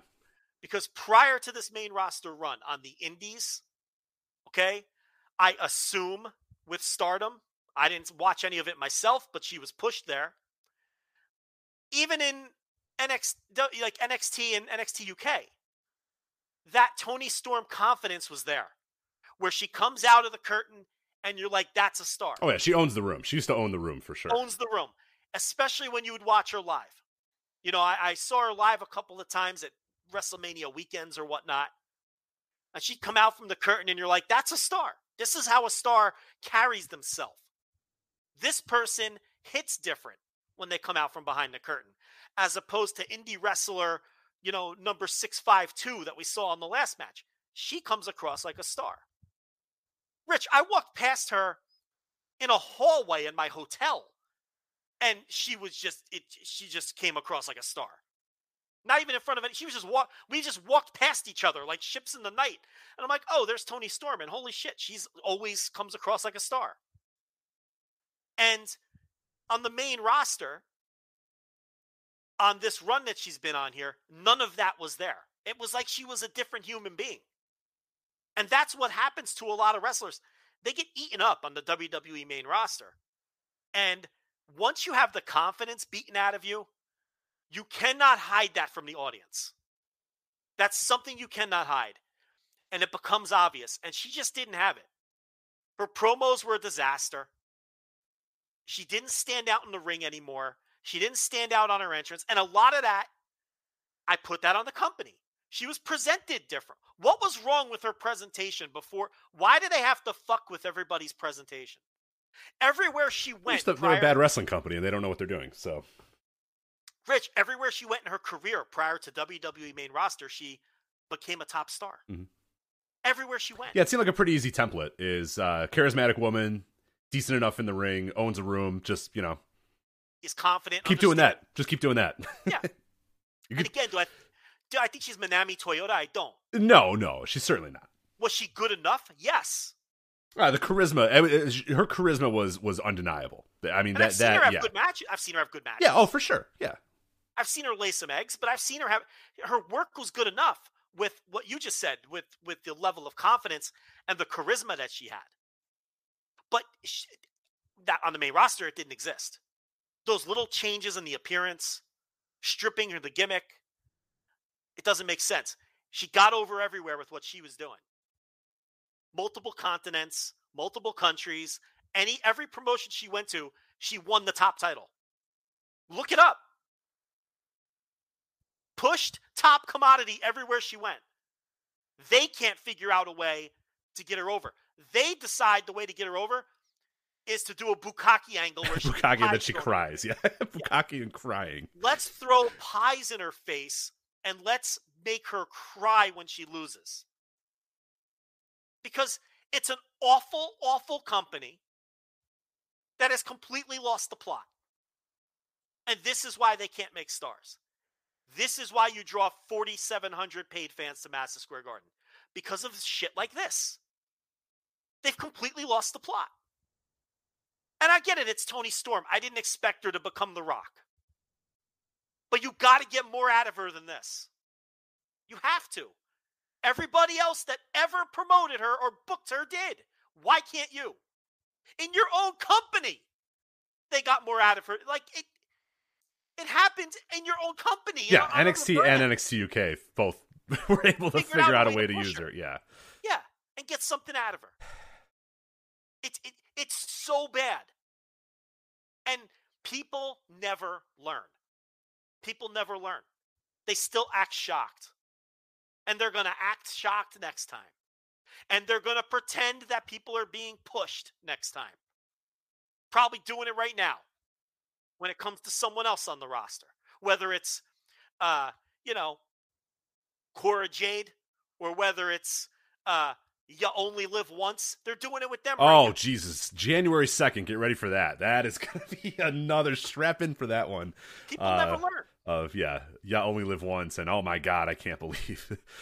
How do you not push a star like that? Because they fucking stink. They don't push anyone. Yeah, they suck. Because again, their idea of a push is pies to the face and crying after you lose. Oh, let it play out. Oh, they tell a story. Yeah, but the stories always stink and they're always counterproductive. And that's why you draw 4,700 paid fans to your Christmas show at MSG, the third lowest paid number since 1937. That's why. Excuse me, Joe? What was the number you just threw out there? That's the third lowest paid number at MSG since 1937. 1937. Yeah, that's right. 1937, Rich. Because they throw pies in people's faces and make them cry when they lose. That was, correct me if I'm wrong, that was the year of the Hindenburg disaster, right? You would be correct. That's right. That's what we're dealing with here. The savior's the Hindenburg. Yeah. An apt analogy, the Hindenburg. Right. A bloated, gas-filled But as we've been saying for years, that's on fire. But here's the thing. Unfortunately, they don't get punished for it. No. They're bulletproof because of the television contracts. Golden Gate Bridge officially opened in May of 1937, by the way, as well. So. Yeah. Makes sense. So, Rich, 4,700 paid fans to Madison Square Garden. Amelia Earhart disappeared, 1937. Yeah. Yes. I don't think the NFL existed in its formative years. Yeah, professional football in 1937 is definitely a very different game. No one taking it seriously. Yeah, the American Football League, right? Yeah. Guys on the take, you know. The Los Angeles Bulldogs won that season. They were 8-0, beating out the Rochester Tigers, who were 3-3 with one tie. So, well, you know, it was a hell of a season, 37. Yeah. Man. So there you go. That number, WWE ran Madison Square Garden. They do their annual post-Christmas show. Distributed 6,838 tickets. That's per WrestleTix.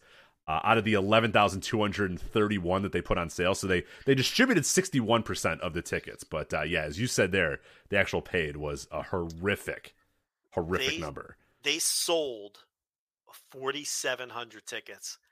They only had 6,000 people in the building because they distributed 6,300 or 6,838. And a lot of those people didn't show up because they're afraid of the COVID. So they have like 6,500 people in the building, 4,700 paid. And it's enough of an indictment that they only offered 11,000 tickets.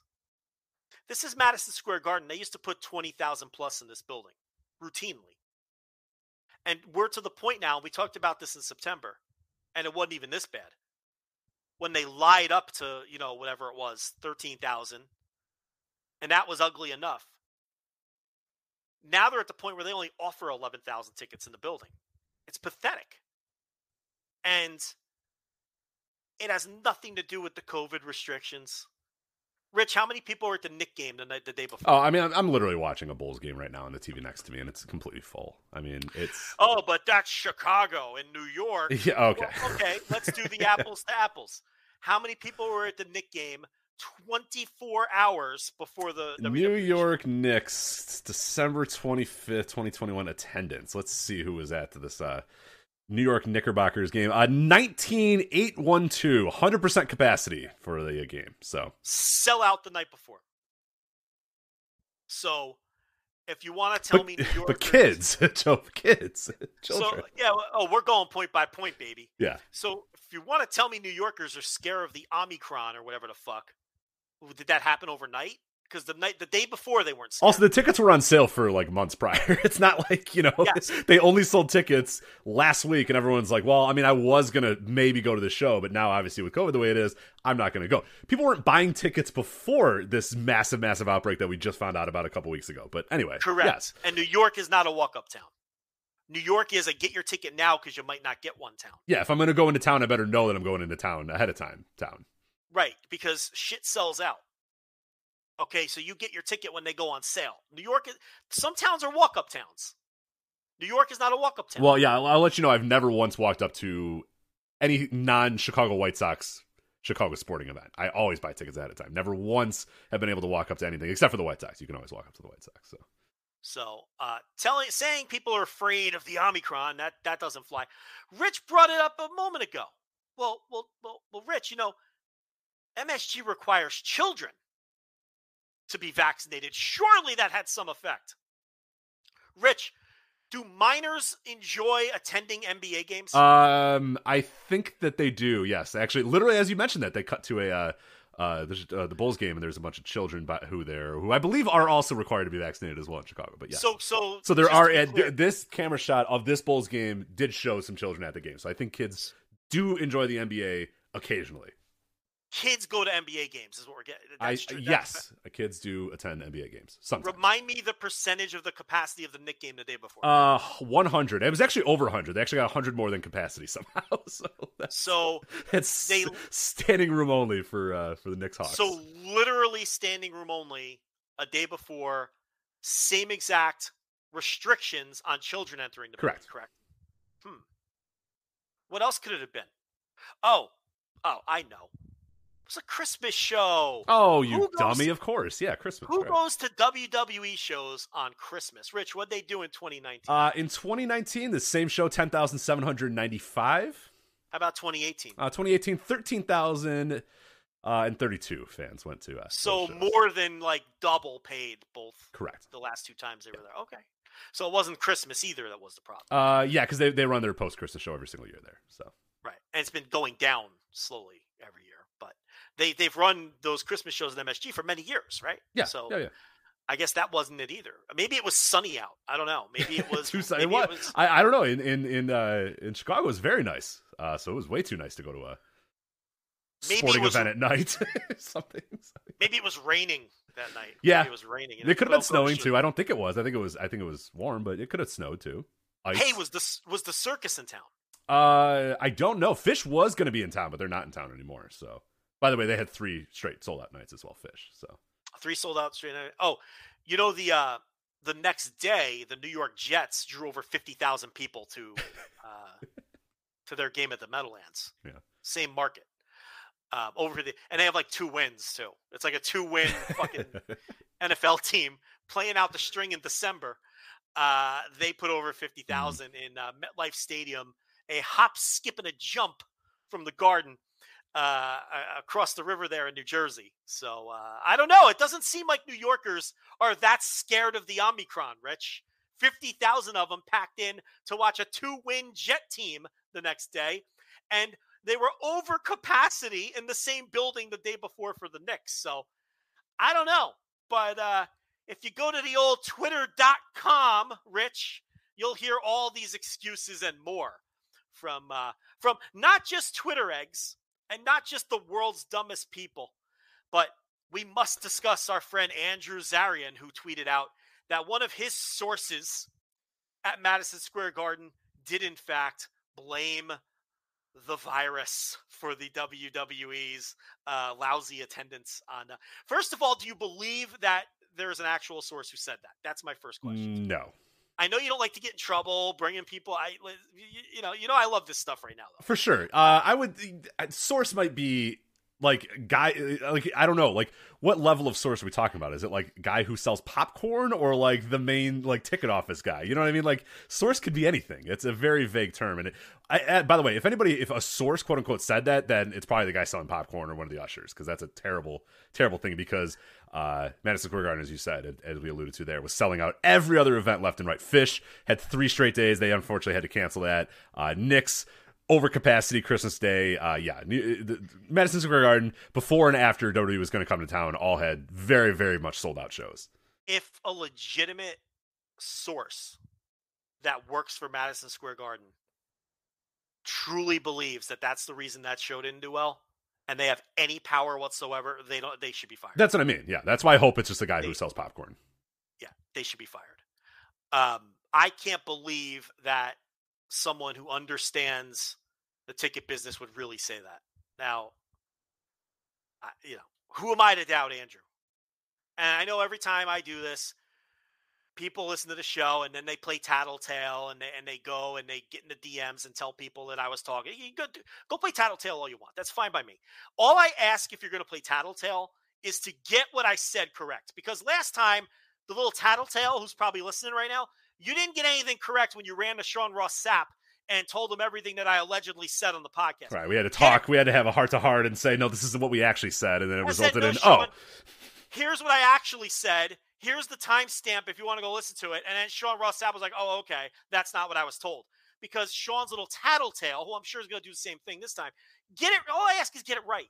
I'm a big boy. I know if I talk about somebody on this show, a wrestler, someone else in the bit, Rich, what do I tell every person who does a podcast or writes for the site? What do I tell everyone? Yeah, assume everybody's listening. Assume anything you write and anything you say is going to be read or heard by the person you're saying it about. I tell everyone that. Anyone on the site will tell you that, who does audio or writes. And I follow that rule too. I don't say anything on this show I wouldn't say that to these people, because I assume they're going to either hear it or be told about it.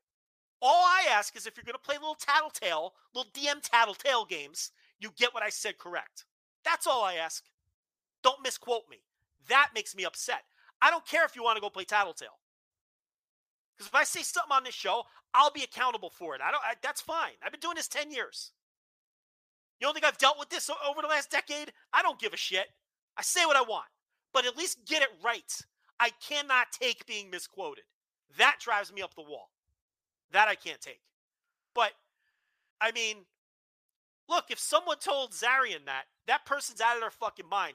And if they have any power in any capacity, they probably shouldn't hold that job. That's nuts, considering everything else is selling out in that building. None of these excuses fly for WWE. Here's why that show sold 4,700 tickets. Raw and SmackDown fucking stink. That's why that show sold 4,700 tickets. And I don't even want to hear that they're oversaturating the market. They didn't do well in Newark. They have run the market a lot, but they haven't done well with any of the shows other than the pay-per-view. So that can't be the excuse. If all of those other shows did well and this one did poorly, then you could say they're oversaturating the market. But none of the shows in the area are doing well. They have blown New York because the shows stink. That's why. They've done poorly in MSG twice in a row now. And they don't do well in Newark. And they don't do well in Long Island. In a brand new building where they got destroyed head-to-head by a company that's existed for 10 minutes. It's not overexposure either. They haven't burned out the market. No one in the market gives a shit. That's the problem. Because your shows stink. Because you do bukkake pie face angles. That's why you can't sell tickets in New York. Which is a forecaster for everywhere else and has been historically. Houston will catch up, believe me. It starts in New York. This is not good. Well, one show that is, thankfully for WWE, doing pretty well attendance-wise, WWE's Day One show from State Farm Arena in Atlanta, Georgia, which January 1st, obviously, with WWE Day One. That's why it's called WWE Day One. This is apparently a new thing that they're going to do every single year, so get used to this. These January 1st major shows from WWE, and it's a pretty decent card, I would say. I mean, it definitely stands out. Roman Reigns and Brock Lesnar as your main event. Probably the big needle mover there being, Brock Lesnar obviously being there. A big-time match, two protected guys, two of your top guys.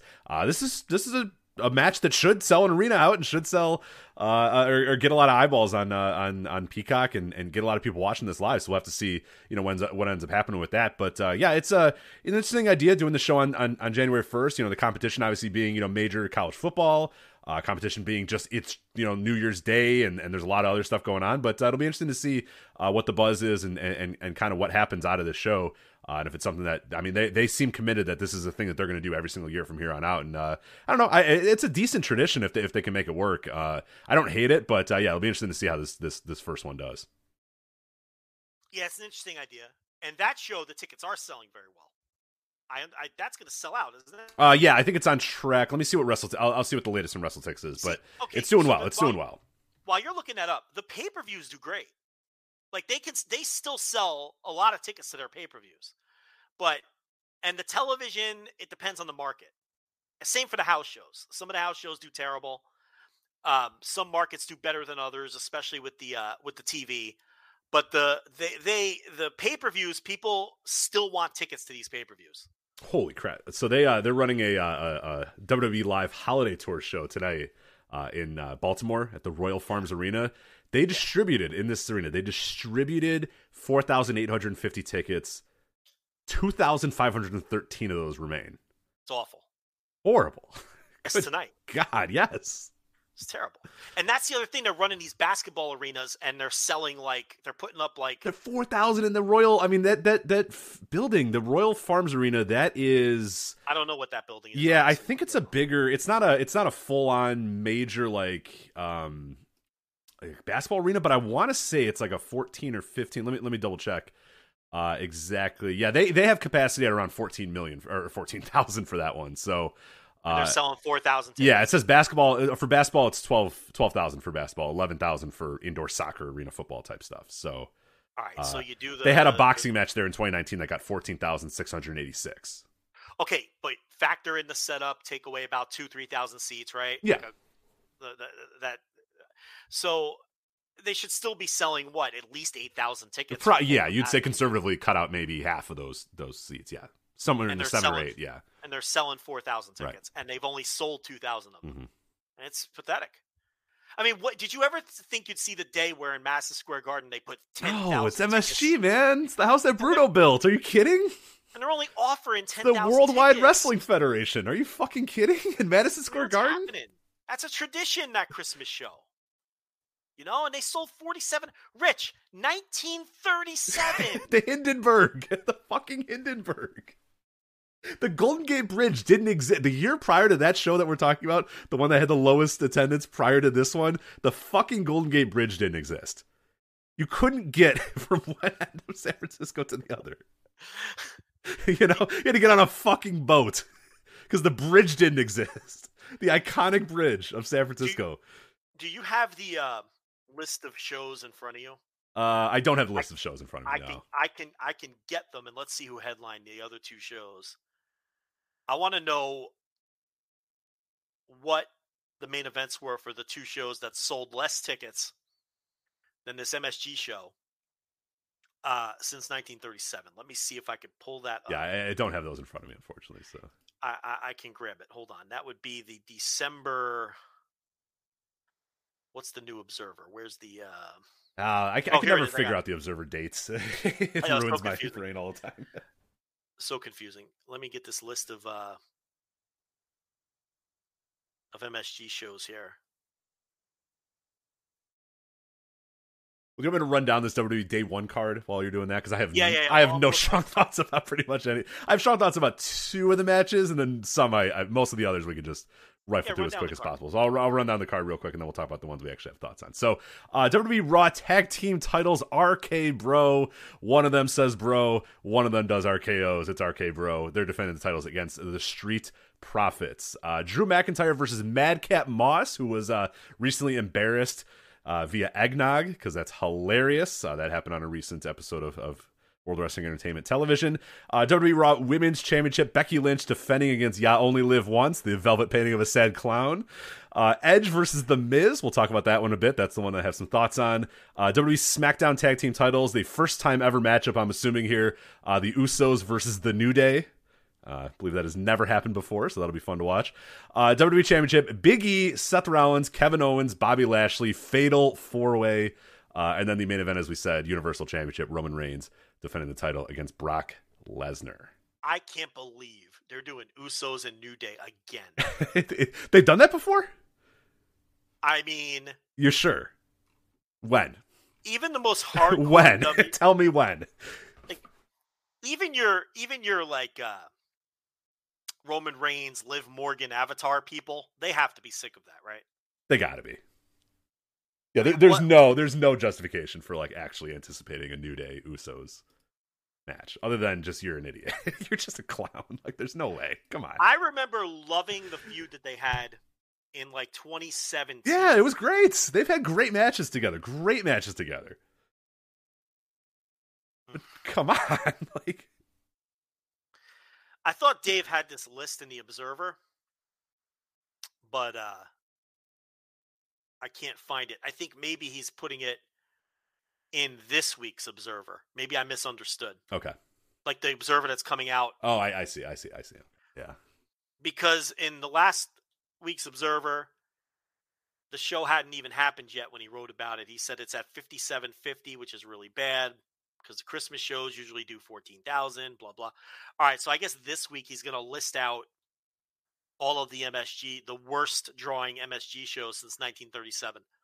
All I know is it did 4,700 paid, and it's the third worst number since 1937. If we remember next week, or if we're still interested, because we might not even be interested in the topic anymore, I would like to look at the two shows that did worse and see what they were. Like, what was on top. Yeah, it had to be some, really curious. brutal-ass, Diesel versus, somebody in 1995 or something like that. Even then, I think those shows were still doing pretty damn good, too, because it was fucking Madison Square Garden, It's Didn't Gorgeous George come to MSG and bomb so badly he was never brought back? That could be one of them. I don't know. Yeah, I don't know. Because I think Gorgeous George, when he got hot, they brought him to New York, and it did not do well. The New York audience they weren't into the act, I guess. And I'm just I could be misremembering this, and I think I'm trying to think of the most brutal times, but I guess even the Diesel run was still doing pretty good in MSG because it's Madison Square Garden. That's what I mean. That's what I mean. How it's so unique that this company, it's just synonymous with that arena and that region that it's just unheard of. Yeah, that we have to go to Gorgeous George to think, what was maybe the worst time in this arena before? It was Gorgeous George. You know what I mean? That's ridiculous. Unbelievable. Utterly ridiculous. Let me see. Well, you know what? Let's pull up every match Diesel had in Madison Square Garden. Why don't we do that? Yeah, that's the only one I can think of a run that was disastrously terrible for WWE business would be the Diesel run. Not the one that he won there, because the one he won I think was a lot of people were there. So that that was November 94. November 94. Yeah. 7,300. Okay. Did they do a Christmas show that year? If they did, he didn't work it. How about this? This one. Let's check this one out here. Diesel and Shawn Michaels versus Men on a Mission on top. Oh my god. 8,800. It's still got 8,000. This is what we're saying. It's MSG. It's WWE. It's World Wrestling. It's the Worldwide Wrestling Federation. They're going to watch, even if it's King Mabel and Sir Mo versus the two dudes with attitude on top. Keep in mind, this was considered they might go out of business. Right. They're borrowing. Vince McMahon is borrowing his money from his own bank account to keep this business alive. And it's smoking the numbers now. Right. There's actually Bret Hart versus Jean-Pierre Lafitte on top. Oh, maybe the jacket was on the line. Yeah. How about Diesel versus Jeff Jarrett world title match, January 95? Ooh. Rich, this has to be the one. This has to be the one. Sounds pretty brutal. Diesel it doesn't get any worse versus good old Jeff Jarrett in not a big Jeff Jarrett run. It's also Jeff Jarrett who, couldn't draw flies, yada yada. What insert Jim Cornette line here. Yeah. That's got to be the one. This is the depths. This is the doldrums, yeah, of the worst drawing champion they've ever had, Diesel. He won the title 2 months earlier. He's defending against Jeff Jarrett, who's at best an IC title contender. 7,500. What? Jesus Christ. Bret Hart versus Owen Hart, no holds barred. Third from the top. Oh, I'm going to that one. I'd like to watch that. Yeah, that sounds awesome. You had Bull Nakano versus Alundra Blaze. Nice undercard. The opener, Aldo Montoya versus Steven Dunn. Ooh. I love WWF in 1995. It's pretty awesome. I love a good prelim opener like that with prelim guys. Steven Dunn. Well done in singles action. Hey, Timothy Well was in action that night, Rich. Who did he have the pleasure of going up against? Duke the Dumpster Droese. Oh gosh, that was a barn burner. And I don't really understand this one. With Dick Murdoch in his corner. What is that? Oh, they did bring up because Murdoch was there. He would work the Royal Rumble that year. And then go away immediately. But I have no idea why he's in Timothy Wells' corner. But no, he was in Duke Drosey's corner. But yeah. So did Murdoch do the whole loop when he did the Rumble? I think he did. But he didn't wrestle. He has no other matches other than the Rumble. Yeah, it's only the Rumble. I have no idea. I have no clue. So they brought Dick Murdoch in for the whole, because this is January 16th, 1995. Mm-hmm. The Rumble was probably like the 27th. Was he on the marquee? Were they trying to get extra tickets with Dick Murdoch in MSG? I don't know. So second match, you split up Well Done for singles action. That's how deep the roster was at this time, that Well Done had to do singles action. Yeah, Stephen Dunn is dropping an opener to Aldo Montoya. And then Portuguese Man of War, Aldo Montoya. That's right. And then you've got Duke the Dumpster Droese against Timothy Well with Stephen Dunn in his corner.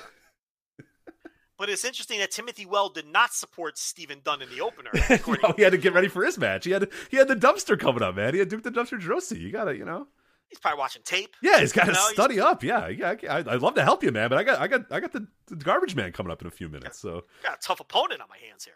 So he's gonna have Dick Murdoch in his corner, right? So did they really put Dick Murdoch on the road not to wrestle, but to corner Duke the Dumpster Droese in these matches? Yeah, we got to figure that out. That's incredible. This wouldn't have been televised. They weren't televising them in '95. No. They had finished by then. Which is a shame, because I would love to see Duke the Dumpster Droese with, coming out banging on the trash can, and there's Dick Murdoch behind him. There's Captain Redneck in the corner. Less than a year away from his death, cornering Duke the Dumpster, because I think he died in '96. He did, yeah.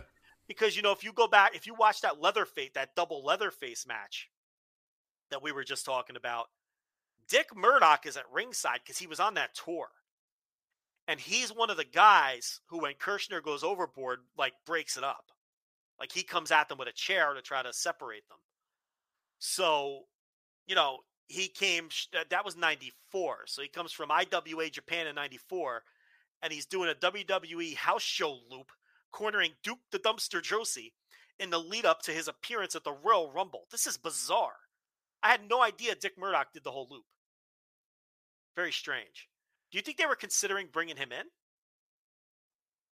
Maybe, because Vince does put him over pretty good in the Royal Rumble, and he's not great in the Rumble. So maybe that was the time when he realized, never mind. This guy's pretty old looking and pretty haggard, and maybe I don't need him that bad. I have Timothy Well. I don't need Duke Droese. So Dick Murdoch. Yeah, I don't know. It's very, very strange. But that show's still what, 8,000? You said 88, 7,500. A month later, we come back. They're burning out the territory. They're burning out Madison Square Garden, Joe. That's right. You can't run it. You can't run Madison Square Garden twice in 2 months. Are you kidding? You can't run it monthly, even though they did for 40 years. You can't do that. It was the basis of the entire company for 30 years. Yeah. Bret Hart and the British Bulldog against Jerry Lawler and Owen Hart was your main event. Ugh. You had Diesel and Razor versus Jeff Jarrett and Shawn Michaels, third from the top. I'm going to call that the semi-main event, even though Hakushi and 1-2-3 Kid went on after. Oh, that's my main event, though. That sounds awesome. Screams buffer match, though, doesn't it? For sure, yeah. So, in the World Wrestling Federation, that is a buffer match, yes. How about this opener? The Heavenly Bodies versus Techno Team 2000. Hell yeah, Chad baby. Fortune and Eric Watts. Anyway, this Chad show, Fortune, Rich, who I think we might be able to get on the show pretty soon, by the way. So I've told you the story that my boss knows Chad Fortune, right? Yes. I said, do you think he would do a wrestling podcast? He's like, sure, he'd love to. So, well, that'll put butts in the seat. So get ready for the big Chad Fortune interview that we're going to do pretty soon. So you're like, well, Joe, he's not going to do it now. You just buried him. Anyway, that show did 15,000 fans. 15,000. But they burned out the territory, Joe. They just ran last month. Are you kidding? There's no way. 15,000 in Madison Square Garden? Unbelievable. Yeah, and then they put the title back on Bret Hart, and all of these have 15,000. Yeah, and then we're good. Then 96, 17,000. 96 on, we're pretty good in MSG again. Because Diesel was just an absolute fucking disaster, just a train wreck. Yeah, all these Diesel. Well, no, here you go. Here's 7,000 for Undertaker, Bret Hart. Yeah, so even at the depths of 1995, you can't find lower than the 6,700 announced for the show the other night. Not good. No, it's a great way to put it. WWE Day 1 also not looking great. A bunch of the matches I don't really care about whatsoever. Becky Lynch versus Liv Morgan. Get the Twitter machine ready on Tuesday or on January 2nd, because a lot of people are going to be big mad when Liv Morgan loses to Becky Lynch. Well, even if she wins, it doesn't mean anything. No. Like, that's the thing. Well, then we'll do that. We'll do the exact same cycle that we always do. Oh my God, she deserves it. Oh, they just created a star. Yada yada yada. And then she'll lose, and then she's not winning though. She's losing this match for sure, right? I don't know. Is that what you think? Is that the feeling I think so. The feeling I have is that she's losing, but who knows? I guess. I mean, it doesn't matter. Yeah, who cares? It doesn't. We'll do the thing where everybody tricks themselves and all the dumb idiots say, "Oh my God, what a star-making performance! They have the next generational star in this company." And then 3 months later, she's not doing anything, and we'll do the that whole... TV match wasn't any good. No. I mean, I wouldn't. Would you give her I'd stick with Becky Lynch for now. If that match is any indication, the ratings are any indication, I don't think. Well, Rich, if you're putting me in charge, Becky Lynch, number one, is a babyface. That first of all. We're going to talk about babyface and heel dynamics in this company in a moment here, because I got a match that I do not understand, Joe. I need you to try to explain who is the babyface and who is the heel in this case. So the first thing I'm doing is Becky Lynch. Since the fans desperately want to like her, she's a babyface. That's the first thing I'm doing, and I have no idea why they insist on making her a heel and fighting the crowd. Why are they doing that? That's number one. Number two, if I want to push "You Only Live Once," I probably would have given her a bunch of TV wins, for a couple months to set this up. But the thing is, this match would never even be happening because Becky Lynch would be a babyface in my world. She wouldn't be a heel. That nobody wants to be a heel. What's your other match with the mixed up dynamic? Yeah, so on this week's World Wrestling Entertainment Monday Night Raw program on Monday, The Miz decided that he and his beautiful wife Maurice were going to renew their wedding vows. Fantastic, it's a great idea. It's been a while. I want to profess my love to this beautiful bride that I have, and so The Miz and Maurice, both looking dapper as always, are in the ring. Renewing their wedding vows, talking about how much they love one another and the beautiful children they brought into the world and all that sort of stuff. And then Edge comes out. The Edge comes out, and he douses them in black blood thing. It's a brood. He gave him a brood bath, as we all know. The famous WWE brood baths. Not a blood bath, Joe. A brood bath. So, yeah, he really got us. And I'm very, very, very much looking forward to on WWE Day 1, streaming on Peacock. I'm very much looking forward to The Miz getting his revenge against the dastardly heel Edge for spraying him with blood or brood or whatever the hell it was, just while he was just trying to renew his wedding vows with his beautiful wife on Monday Night Raw. So can't wait to see how that unfolds. So, well, as you know, Vince McMahon thinks that being in love with your wife is a heel trait. Oh. He has always felt that way. So, it's so weird. It's like, and that was the go home angle, was like The Miz getting doused in blood or whatever, and Edge laughing, and we're like, oh yeah, well, serves The Miz right for renewing his wedding vows or something. I guess, yeah. Excuse me? Like, why is that okay, all right. Like, I guess we're supposed to think, oh, this asshole and this guy's an idiot, and he's got a way more beautiful wife than he deserves. I'm mad at him, and I want him to lose. But why am I so... Here, that's the thing. I don't know why I'm upset at The Miz. Yeah, what's the heat here? Why am I mad that he's renewing his vows? I don't understand why I'm mad at that. The segment did numbers, though. It did. A wedding segment, dude. A wedding Yes. segment plus boobs equal ratings. And they went with both here. They said, Maurice, you got boobs. We're going to have a wedding segment. And she said, okay. And they said, let's get some ratings. And they did, because they always do. You can go all the way back to Uncle Elmer's shoot wedding on Saturday night's main event. Yep. They always do numbers, no matter what. So, one of my favorite wedding segments was in Impact, or it might have been TNA at the time. Remember the wedding segment where Taz revealed he was part of Aces and Eights? I enjoyed that. Did he do that in a wedding segment? Yeah. Yeah. Yeah. Yeah. Was that when Bully and who was getting married then? Because they did so. I mean, TNA. That's Brooke Hogan and Bully Ray. It was that wedding, right? Yeah, and Taz revealed the Aces and Eights vest. That TNA had like hundreds of weddings. They so much, and it worked every time too. So credit to them. The weddings, it worked every time. The Brooke Hogan Bully Ray wedding, incredible. Aces and eights. All right, so that's I can't wait to see the Miz get his revenge. Big E's definitely losing this title, right? Fatal 4-way, a great way to have somebody pin somebody. Like Big E's not getting pinned, but he's losing this title. Is he the least over champ Raw has had in God knows how? Like no one cares about. No, it's a complete non-factor. I was right about that at the end of the day, correct? Of course we were. Yeah, I mean, of course we were.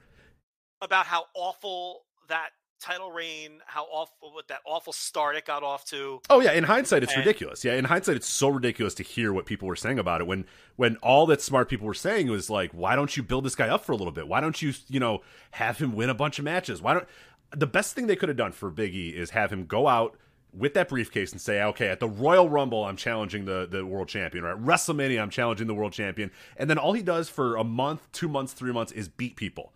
And you keep going, man, that dude's going for that title. And whoever is the champion, the wave of momentum that Big E has right now, there's no way they're going to beat him. And then what happens is the match comes and you assume Big E's going to win, and then Big E just wins because he's been beating everybody. And you go, oh, wow, well, they did the smart thing. They went with Big E. He's ready to go. Instead of 24 hours on Twitter, he says, I want to challenge for the title. Then on Monday, he challenges for the title and he wins it. And nobody cared 24 hours later, and we're now, a month or two? And that was in September. That was in September. Listen, nobody Rich, remembers this anymore. You were on one of your lavish vacations that week, but I did you a solid, man. I channeled your spirit, and I buried the fuck out of that. And I said exactly what would happen and how it would play out. And that's exactly how it's played out. And his title reign has done record low ratings. How is that possible? Everybody wanted this. Everybody wanted this. There's no such thing, and this is so rare in wrestling. There's no such thing as people who hate Big E. They don't exist. Everyone wants the best for this guy.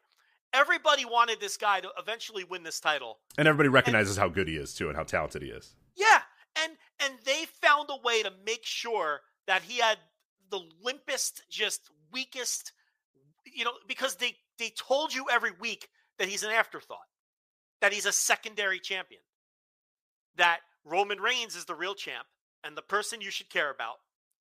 And this happens from time to time with the double titles. Sometimes both guys feel strong, but sometimes it's very clear that one guy's the real champ. And that's what happened here. And they found a way. And everything you described is what I said on the show that week on that solo show. He was doomed from the start because of the way he won the title. And how did it play out? Record low ratings during his title reign. One of the worst title reigns they've had in a long time. And they've had some bad ones. This one was bad. And, they didn't even, because you know why? They never really wanted to be behind him. They didn't put honest effort into this. No, they created a moment. They didn't create a star, as they always do. Exactly. They created a Monday night moment, and instead of creating a star, instead of doing something that would have taken 3-4 months of careful planning and careful, ideas, and okay, this is what we're going to do. We're going to get to this guy at this point. We're going to have him beat this guy at this show, yada, yada. Instead, they just created a moment for Monday to get a bunch of social media buzz for 24 hours, and then it all went away, and now it's just completely irrelevant. They want to pop a number. Yeah. They did it to pop a quarter hour. Mm-hmm. And you can't rebottle that. Nope. You can't give Big E his first world title win again. And you weren't around that weekend, but it's like I felt like I was an insane person because I was the only person seeing how this was such a bad way to do this. Where the rest of the world was tripping over themselves to say how great this was and it's about time. Oh, what a title win. And I'm like, am I the only sane voice in the universe? And that's when I had my epiphany with a lot of wrestling media. They're afraid to upset the WWE hardcore base, the stans. They're afraid to upset those people. So telling the truth about how terrible this Big E title win was and how poorly they were booking him would upset those. And then, that affects your clicks and your downloads and everything. And that really opened my eyes to, what, you kind of knew what was going on with a lot of these sites, but that really hammered it home. And what has the end result been? Like you're saying, he may lose the title here on this pay-per-view. Good chance of that. And this is going to go down. We just talked about Diesel. This is right down there with the Diesel run. Yeah, it's been awful. It's been awful from a business standpoint. It's been awful from a rating standpoint. It's just, it's no good matches. There's a completely unmemorable reign, which sucks for a guy that you waited a decade to do something with this guy, a literal decade to do something with this guy, and this is what the end result was. This is what they gave us. Yeah, and it sucks. No one's buying tickets. Nobody watches Raw. And it's because they've booked him like shit. They've booked him. He has a title belt, but he's just the same guy on the roster that he was before.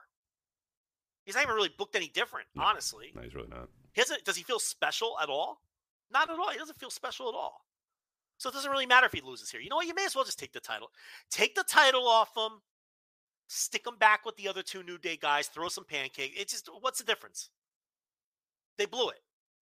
And you don't have the chance to do that for the first time again. Yeah.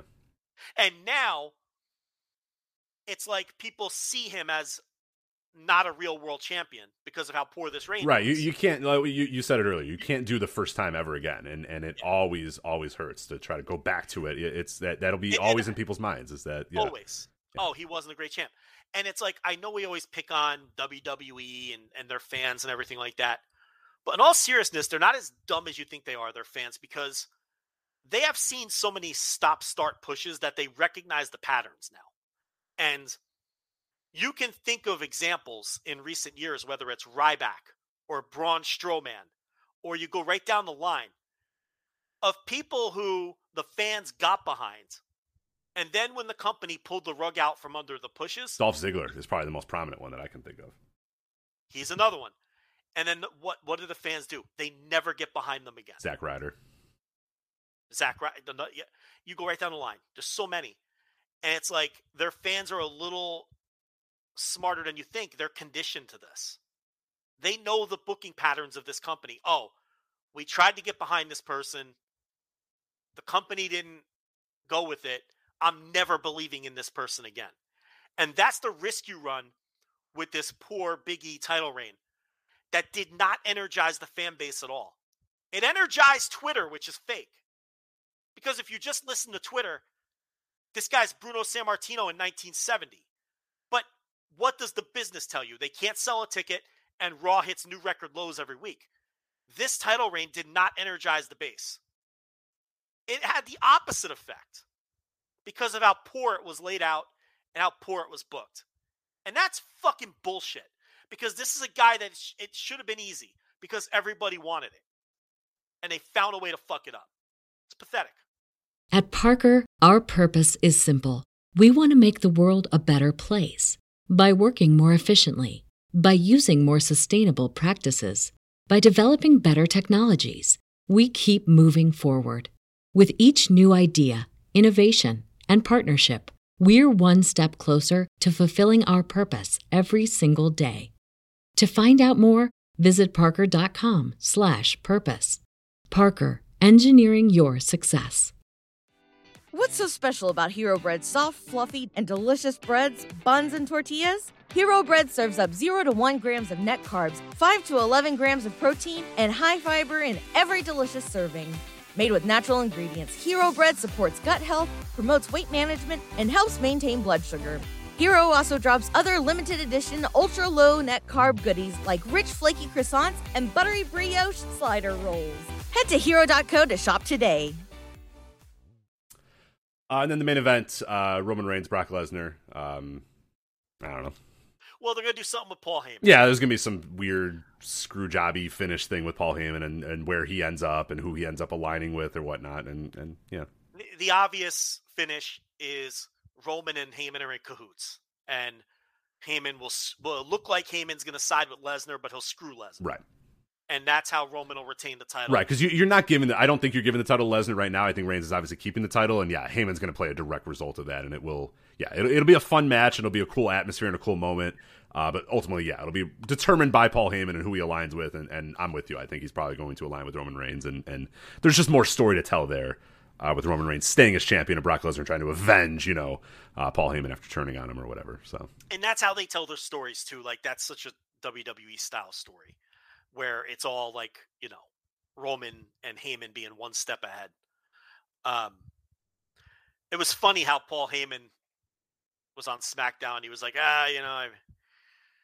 I could find a new superstar at NXT 2.0, but it's, at my age, who's he finding?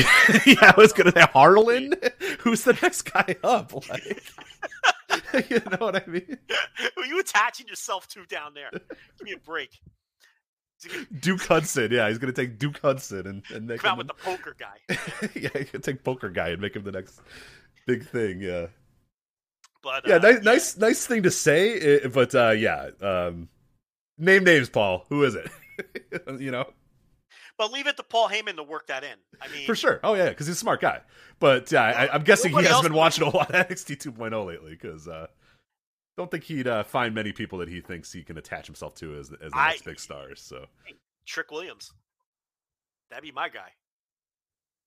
I'd find a way. If Trick Williams can work, man, they might have something with Trick Williams. But you love Trick Williams, man. I'm a bit. Listen. It's really getting in on the ground floor because we have no idea if he could even wrestle. Chances are he can't because they never let him actually wrestle. But I mean, just in terms of look, and he has that thing you can't teach where he just jumps off the screen. For sure. But he could be a shit bum. I don't know. But like everybody else on NXT 2.0, he's probably not even close to ready for TV and everything else. But yeah, I mean, that's one guy that, and I'm sure Heyman would love to get his hands on Braun Breaker in 1996. Oh God, yeah, right? yeah. And figure out how to do something with that guy. But hey, Grayson Waller was on Raw. Yeah, he was. Yeah, because everybody has COVID. Yeah, it's probably a result of nobody being able to show up. But yeah, it's still a pretty big spot for him. That's good. I think there's something there with Waller. I do. I think he's awesome. Yeah, I think he's pretty good. He's got a lot going for him. The problem is you have no confidence in the company pushing anyone properly. No, so why even bother anymore? Why even do the game of, oh, this guy's going to be there?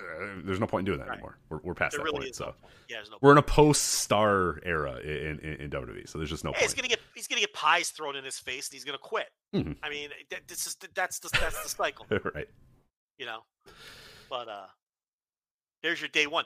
Will any of those matches happen, or are they all going to have COVID? No. So what they've done is, I don't know if you've been following. What they did is they basically took all these people off, like all the major. I mean, there's probably some undercard stuff that's going to get changed or moved around, but all the major people, your Seth Rollins, your Kevin Owens, your Lashley's, your Big E's, your Reigns, your Lesnar's, have been taken off of all the shows and basically put in sort of a weird isolation of just don't do anything and please, dear God, show up on January 1st and don't have COVID type of thing. And unless you're symptomatic, don't get tested because we don't want to know if you have COVID anyway. So you're showing up to the show, and the show's going to happen. So we'll see about some of the undercard matches and if things get moved around there. But as far as the major pushed matches, those it appear will all be happening. Well, I did see for Raw, all the suits stayed home, and they had Chief Jay Strongbow and Tony Gurria running the show. So that was Pat Patterson and Tony Gurria. So it was. I mean, I'm not far off, right? Didn't they have like? I think it was, who was running the show? I forget. There was a name that I was like, holy shit, all right. Like, I think it was Johnny Ace and... Ed Koskey, right? Wasn't the name Ed Koskey? Yeah, Ed Koskey. Yeah, he's been around there forever. I didn't even realize he was still... I had no idea Ed Koskey was still there. I had to look up his LinkedIn to make sure that he hadn't left and come back recently, but apparently he's been there the whole time, because that's a name from, 1999 Observers. It's like Ed Koskey gave The Rock a recent angle. It's like clearly The Rock being pissed off about something he got and telling Dave about it, and then it's like the writers at WWE, including Ed Koskey, have been pitching some rather interesting ideas for The Rock lately. It's like the Dave Lagana era. Like you really yeah. You hear on all those when there was that whole cottage industry of the ex-WWE writers do a podcast. Yeah. Thing that Ed Koskey, you heard his name constantly. Yeah, the very early in the podcast era, dial-up podcasts. Every time one of those guys would get fired. Yeah, your Alex Greenfield, your Court Bowers, your Dave Laganas, every single one of them would have a podcast. That was the crew. Your Jensen Karps of the world. Yeah, he was he was a big guy in 2021, right? He was the shrimp in the Cinnamon Toast Crunch guy, wasn't that? Jensen Karp? You just dropped a Jensen Karp on everybody. Yeah. All right. Yeah. He was a big deal in 2021. One of the lead stories in 2021 was the shrimp in the Cinnamon Toast Crunch. Yeah, he planted the shrimp tail in the Cinnamon Toast Crunch. I looked. He has not reappeared on social media. He is gone. He's disappeared. Yeah, I don't know what off. Jensen Karp is doing these days, but Joe Lanza and Jensen Karp run off the social media. oh, so was it actually found that that was a plant?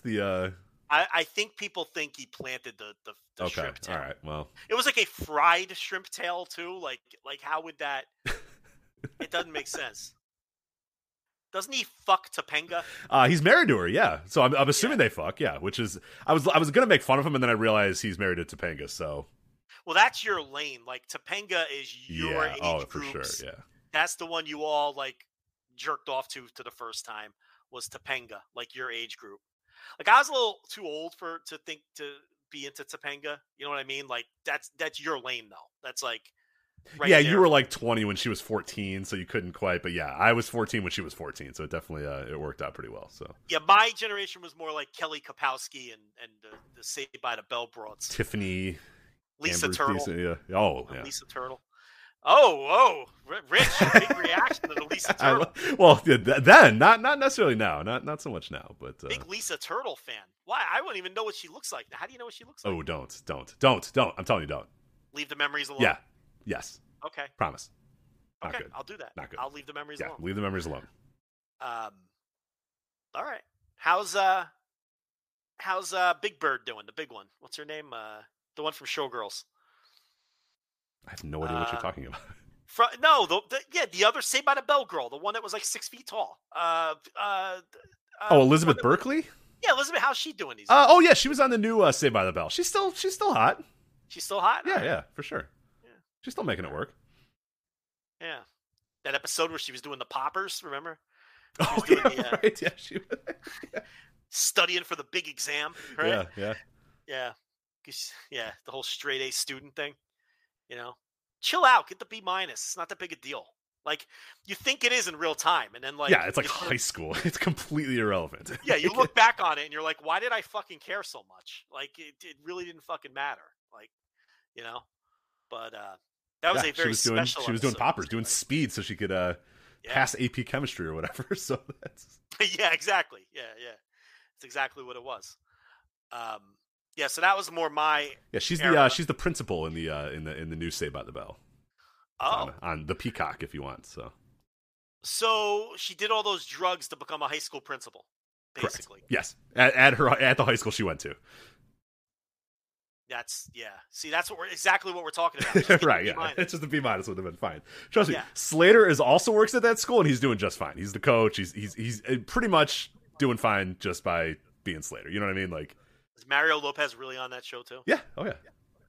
This is what they're doing now, huh? Oh yeah. It's not great. See, Elizabeth Berkley, look, she's probably starving for work. Yeah, I was Mario, and I had the exact same thought when I was watching it with the nurse. I was like, Mario doesn't need to do this. Like Mario has done other stuff. He does do other stuff. He's still working like regularly. I don't know why he's doing this. I get why the others are doing it. I don't know why Mario's doing this.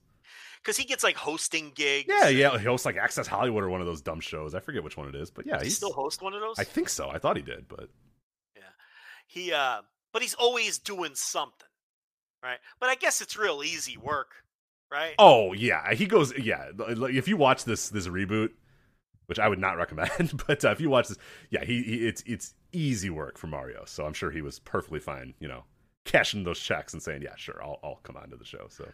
Well, did Topanga show up in Girl Meets World or whatever that was? You're asking the wrong guy. I don't know.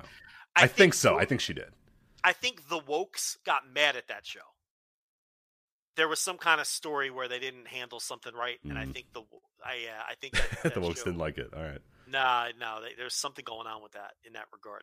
But I'm sure they all popped up on it, right? Because isn't it supposed to be their kids? Yeah, I thought it was supposed to be their kids. So at least they show up in the first episode or something. But they should be in every episode if they're kids. So yeah, I don't know. Someone in the chat room is saying Zach Morris is the governor of. Yeah. Oh yeah. So Zach does better than all of them. Yeah, and he had the worst grades. Right. Did they kill Screech like he's dead in real life? I forget what they did. They because they didn't like him anyway. No, they don't mention Screech, and Lisa also does not show up on that show. So. Oh, Lark Voorhees is yes, no, Lark Voorhees is not on that show either. So. All right. Either uninvited or not interested. I assume uninvited, given. I'm sure she'd be interested. I mean, Yes. what else is she doing? Yeah, no, she's had a rough go in recent years. So Yeah, you're making me Google this now. nah, you don't want to. It's things aren't going well in her life. So she has like real like mental health issues and stuff. So I just care what she looks like. you don't. Okay. That's what I'm curious. You've been warned. You can go look if you want. I'm not her psychiatrist, Rich. I don't. I'm just telling you. Beware. I'm not concerned with her. You know what? I'm going to do this. I have to see now because you've set it up. Let's see. Lark. I mean, it's fine. She's just like looks very different than she used to look. 2021. It's actually not too bad. I take it back. There was a time when it was getting pretty bad, but I think she got herself cleaned up a little bit at least. She looks like Lisa Turtle 25 years later. Yeah, no, there was if you go through the Google searches, you'll find there was a period where she was looking real. She had a rough patch. Yeah. I guess she looks okay these days. I'm looking at some of the pictures too, so good for her. Yeah, Elizabeth Berkley's looking good. Oh yeah. Say. If you want to, hey, stay by the bell. How tall is she? Is she 6 foot? I need to know this. Elizabeth Berkley. I don't like that. She's 5'10". 5'10"? Mm-hmm. Too tall. Not into it. I'm gonna pass. Gonna tell it. Kicking Elizabeth Berkley out of bed, Joe Lanza. So nah, too tall. I'm not into it. It's like now you're reminding me of Charlotte. I can't. Not into the tall. That's fair. I like them short. Hey, I'm married to a woman that's 5'2", so I hear you. Yeah. Listen, I hear you, pal. Don't worry. Absolutely. I don't think I've dated anybody that was over 5'4", so I know. Yeah, I'm with you. I get it. So Joe likes him short. I'm trying to think of the tallest. Yeah, probably 5'4" was probably the tallest person I ever dated. So I'll go to like 5'8". Yeah. That's my. I once it gets to the double digits, like 5'10", 5'11", I'm not interested anymore. I'm just a little scared. I'm out. I'm not scared. It just you like what you like. Yeah, for sure. Yeah. All right, so we should talk about Wrestle Kingdom at some point, right? Is that next on the sheet? It is next on the sheet. I think. Okay. I think we're gonna have to do an overrun on this show. What do you think about that? Oh, you want to go overrun? I think we're going to have to do an overrun because I think we have a half an hour left. We haven't started Wrestle Kingdom. We still have Final Gate. We got to talk about 01 Happy New Year. We got to talk about Noah the New Year. We have to talk about the Restival. So I think we're going to have to do. We don't have to talk about 01 or the Restival, but we haven't done an overrun in a while. Let's do it. Yeah, let's do it. So by the way, if you are listening, don't change. If you're listening live right now, you are good. Stay here. We are not going anywhere. We will come.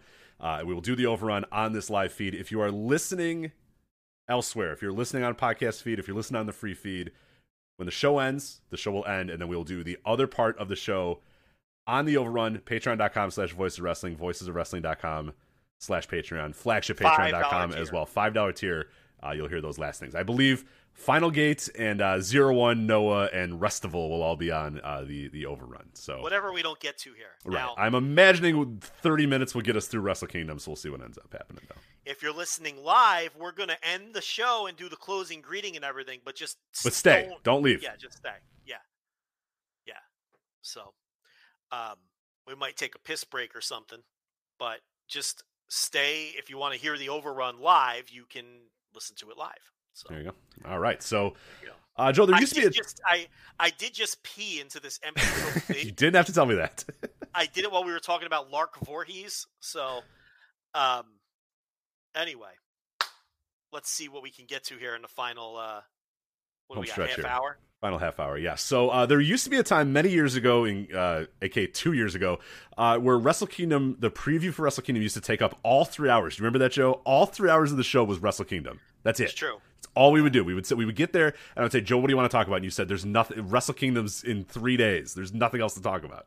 Right. And we would just preview every single match in excruciating detail. We now have a half an hour to do nights 1 and 2, and I think that will be more than enough. Well, you are an official New Japan hater, as they like to say on the streets. So listen, it's unfortunate. I would love to do 3 hours on the Wrestle Kingdom, but of course, yeah. Okay. Me and me alone. But no, it's You know, seriously though, it is the buzz for Wrestle Kingdom is. I mean, it is not zero. Man, Subterranean. It's low. It's just. Man, it sucks. It just sucks because like you said, it used to be 3 hours of the show. We would just preview Wrestle. That was it. That's all we were gonna do was preview Wrestle Kingdom. And people would ask, when are you previewing Wrestle Kingdom? When's the Wrestle Kingdom preview episode coming? Some of our best, most listened to episodes still to this day were Wrestle Kingdom previews back in the day. Yes. We'd have people fighting over previewing Wrestle Kingdom for the website. We'd have people fighting over reviewing Wrestle Kingdom for the website. Also true. It's just, oh man, it's where we've gotten to in 2 years. I mean, there was never even an idea that we were going to lead the show off with Wrestle Kingdom. And I don't mean to be mean, but it's like, you know, and people can paint this as like, I'm not saying you can't enjoy New Japan anymore. I'm not saying you can't get excited for Wrestle Kingdom. You absolutely should be. But like, I'm just letting you know, the people that listen to the show, the people that go to our website, the people that follow us on Twitter, the people that are in our Discord, like, those people are not that interested. That's all I'm telling you, you know? Well, it's been pushed to the tail end of the third hour.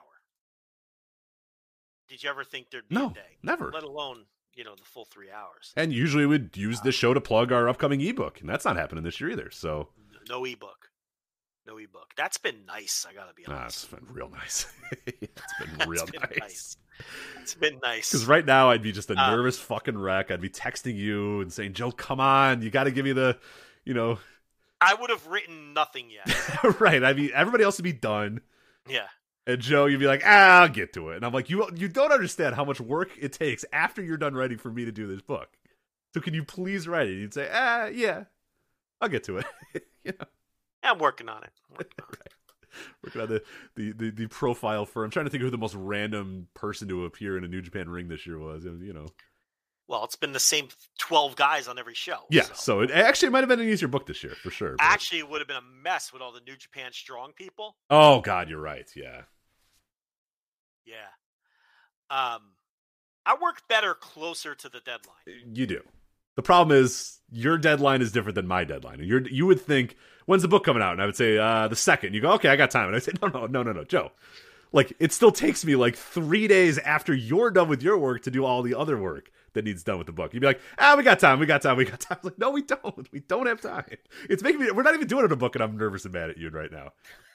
We got it done. You know, at the end of the day, we got the goddamn book done every single year, so. Yeah, the book this in. Yeah, they're all out there. They're still for sale, by the way. Yeah, we should win the book of the year this year in the Observer. Hopefully we do, but because this will be the last hurrah. This will be it, so. We're not going to win it. We're not Didn't going a huge book come out? Yeah, the Young Bucks book, yes. No, that one last year. Oh, did it? Okay. There was another one, though. I forgot what came out this year. Well, Dave has all these books coming out that just... those dumb Observer ones? Oh, those shouldn't be eligible. They shouldn't. They're reprints of the Observer. Get out of here. There was another big-time book that came out, though. I can't think of what it was. The Moxley book. Moxley. We're dead. Fuck. Yeah, we're dead. We're dead. Well, congratulations to John Moxley. Former forward writer for the ebook as well. It would be the same year. It's his forward against his book. So Moxley versus Moxley. Yeah, I think Mox is going to win. Unfortunately, wrote a good forward too. Yeah, he did. He's like, do you guys you covered Noah? The emails were great. You cover Noah and shit. Yeah, we cover everything. Oh, yeah, all right. You know, just wondering if you guys like cover everything, or if you're, you know, is that a good Moxley or? Is it was a good, yeah. Because that's the emails were written to me in like Moxley speak. Yes, like if you read them, you're like, yeah, that John Moxley sent me this email. That is definitely John Moxley. There was no doubt that it was, you know, John Moxley sending me these emails. So yeah, that was. Is it just New Japan, or you know, Noah and shit? Like you do everything. Like, yeah, we cover everything, John. Yeah, all of it. You know, so, yeah, it was very. It's like it was. The emails were written, and the emails were written just like the book is written. Like it's obvious. Yes, like no punctuation, no capitalization, just like. No. I there was one email exchange where he's like, "Oh, how long do I have to write this thing?" And I'm like, "Yeah, anytime in the next 2 weeks." And he goes, "Okay, cool. I'll get it to sometime soon." I went, "Okay, yeah, sounds great." 45 minutes later, there's the thing. There it is. You know what I mean? I'm like, "All right, whatever." He's like, "All right, cool. I'll get it to you when I get it to you." And I'm like, "Yeah, no problem. No rush, man. We have like 2 weeks." And he's like, "All right, cool." 45 minutes later, there's the whole forward. And we tightened it up a little. You know? Yeah, right. Yeah, tightened it up a little. The best. Still his voice, but yeah, had to tighten the screws a bit on it. But you know, he was happy to do it, and he did a nice job. But yeah, we're going to get murdered. I mean, we have no chance. We're going to get slaughtered again because that book is definitely winning. Yeah. I mean, there's,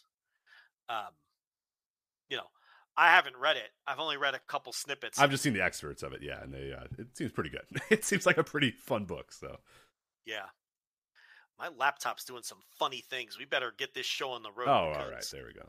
This is I just got this fucking thing less than a year ago. What is going on with this laptop? This is not good. Well, I'll just tell you, the first email correspondence is yo, period. Just send me an example of one of them.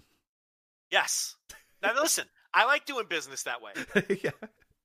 That's perfect. Do you guys cover just New Japan or like Noah and other promotions too? Yeah. Yeah. It's you know, yeah, everybody who wrote forwards did a nice job. Everyone who wrote forwards. Yeah, Lance Archer, Kevin Kelly, Cody. We're name dropping now. Mm-hmm. Who's who? A literal cornucopia of New Japan stars. We only got turned down a couple times. We won't name those people. Yeah, no, we're not going to name Zack Sabre Jr. or anything like that. So. No need to name if that would have been. Although he denied us in the perfect, nicest way possible. True. I think it was the quote that was forwarded over was, not my thing, mate, but thanks anyway. I was like, all right, yeah. I was like, you know what? Yeah, that's fine. Like, like he didn't say no. He just said, not my thing, mate. We were like, all right, yeah. Yes. There was probably a much more British phrase put in somewhere other than mate. It was somewhere in there. But yeah. Anyway. Yeah, all kinds of British verbiage. Right, the words I don't understand and verbiage I don't understand. So right before a big bite of beans on toast. Right before, yeah, right. Yeah. Maybe he would do the grapple pod at New Japan. He might, yeah. But that'd be more his thing. Yeah, we weren't his thing mates for this one. Yeah. But all right, let's get to this. New Japan Pro Wrestling, Wrestle Kingdom, Night 1 and Night 2. Night 3 we're going to cover next week because that's the New Japan versus Noah thing. And then we got some time for that as well because that's not might until have some the 8th. hot scoops for that. Yeah, we'll see. We'll see what goes on with that. But that's on the 8th. But Night 1, January 4th, we got the Rambo winner challenges for the KOPW 2022 trophy. On Night 2, I kind of just wish it was the old Rambos and it was just for nothing, but or just a large oversized check. But instead, it's for the KOPW. Rich, if I let a listener guess the Noah wrestler that I had as a source for some information this week, nobody would ever get it. It would take. How many would it be? The last guy on the roster? I don't know if it'd be the last, but it'd be pretty damn close to the last for sure. A lot of loose lips in the wrestling business. You'd be surprised. Yeah, you're very strange why these people talk. Yeah. Wrestlers, it's I forget what Conrad Thompson has a phrase for it. I think it's telephone wrestler or something like that. Or, Let me ask you a question. Would you like to observe a conversation between me and that man? Yes, I would. I'd like to sit down over him sipping a sake, you sipping a Coke Z. Yeah. Just chopping it up with steakhouse, maybe at a Japanese steakhouse. Yeah. Just shooting the shit with that guy, Joe Lanza, and that guy. That'd be incredible. Well, maybe we'll make it happen one of these days. So never know. All right, so you got the Rambo.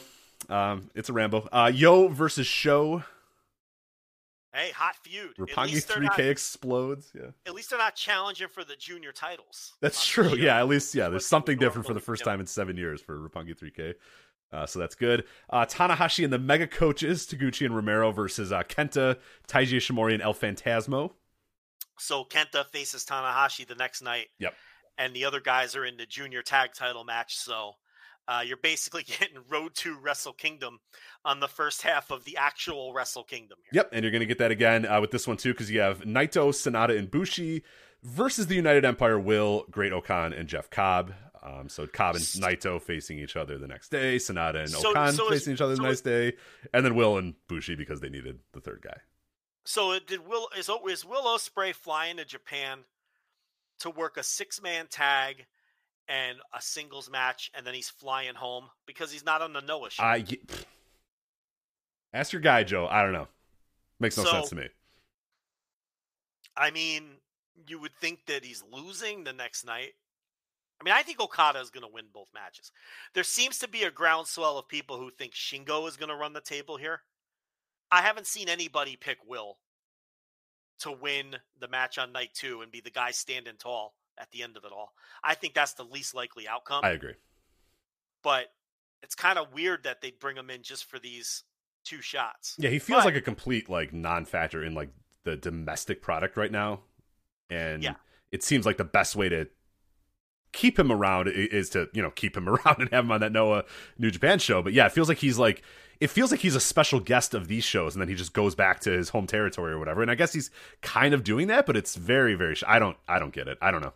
It's funny though because he was trying to build a match with Marufuji on Twitter, and obviously that's not happening, either singles or tag.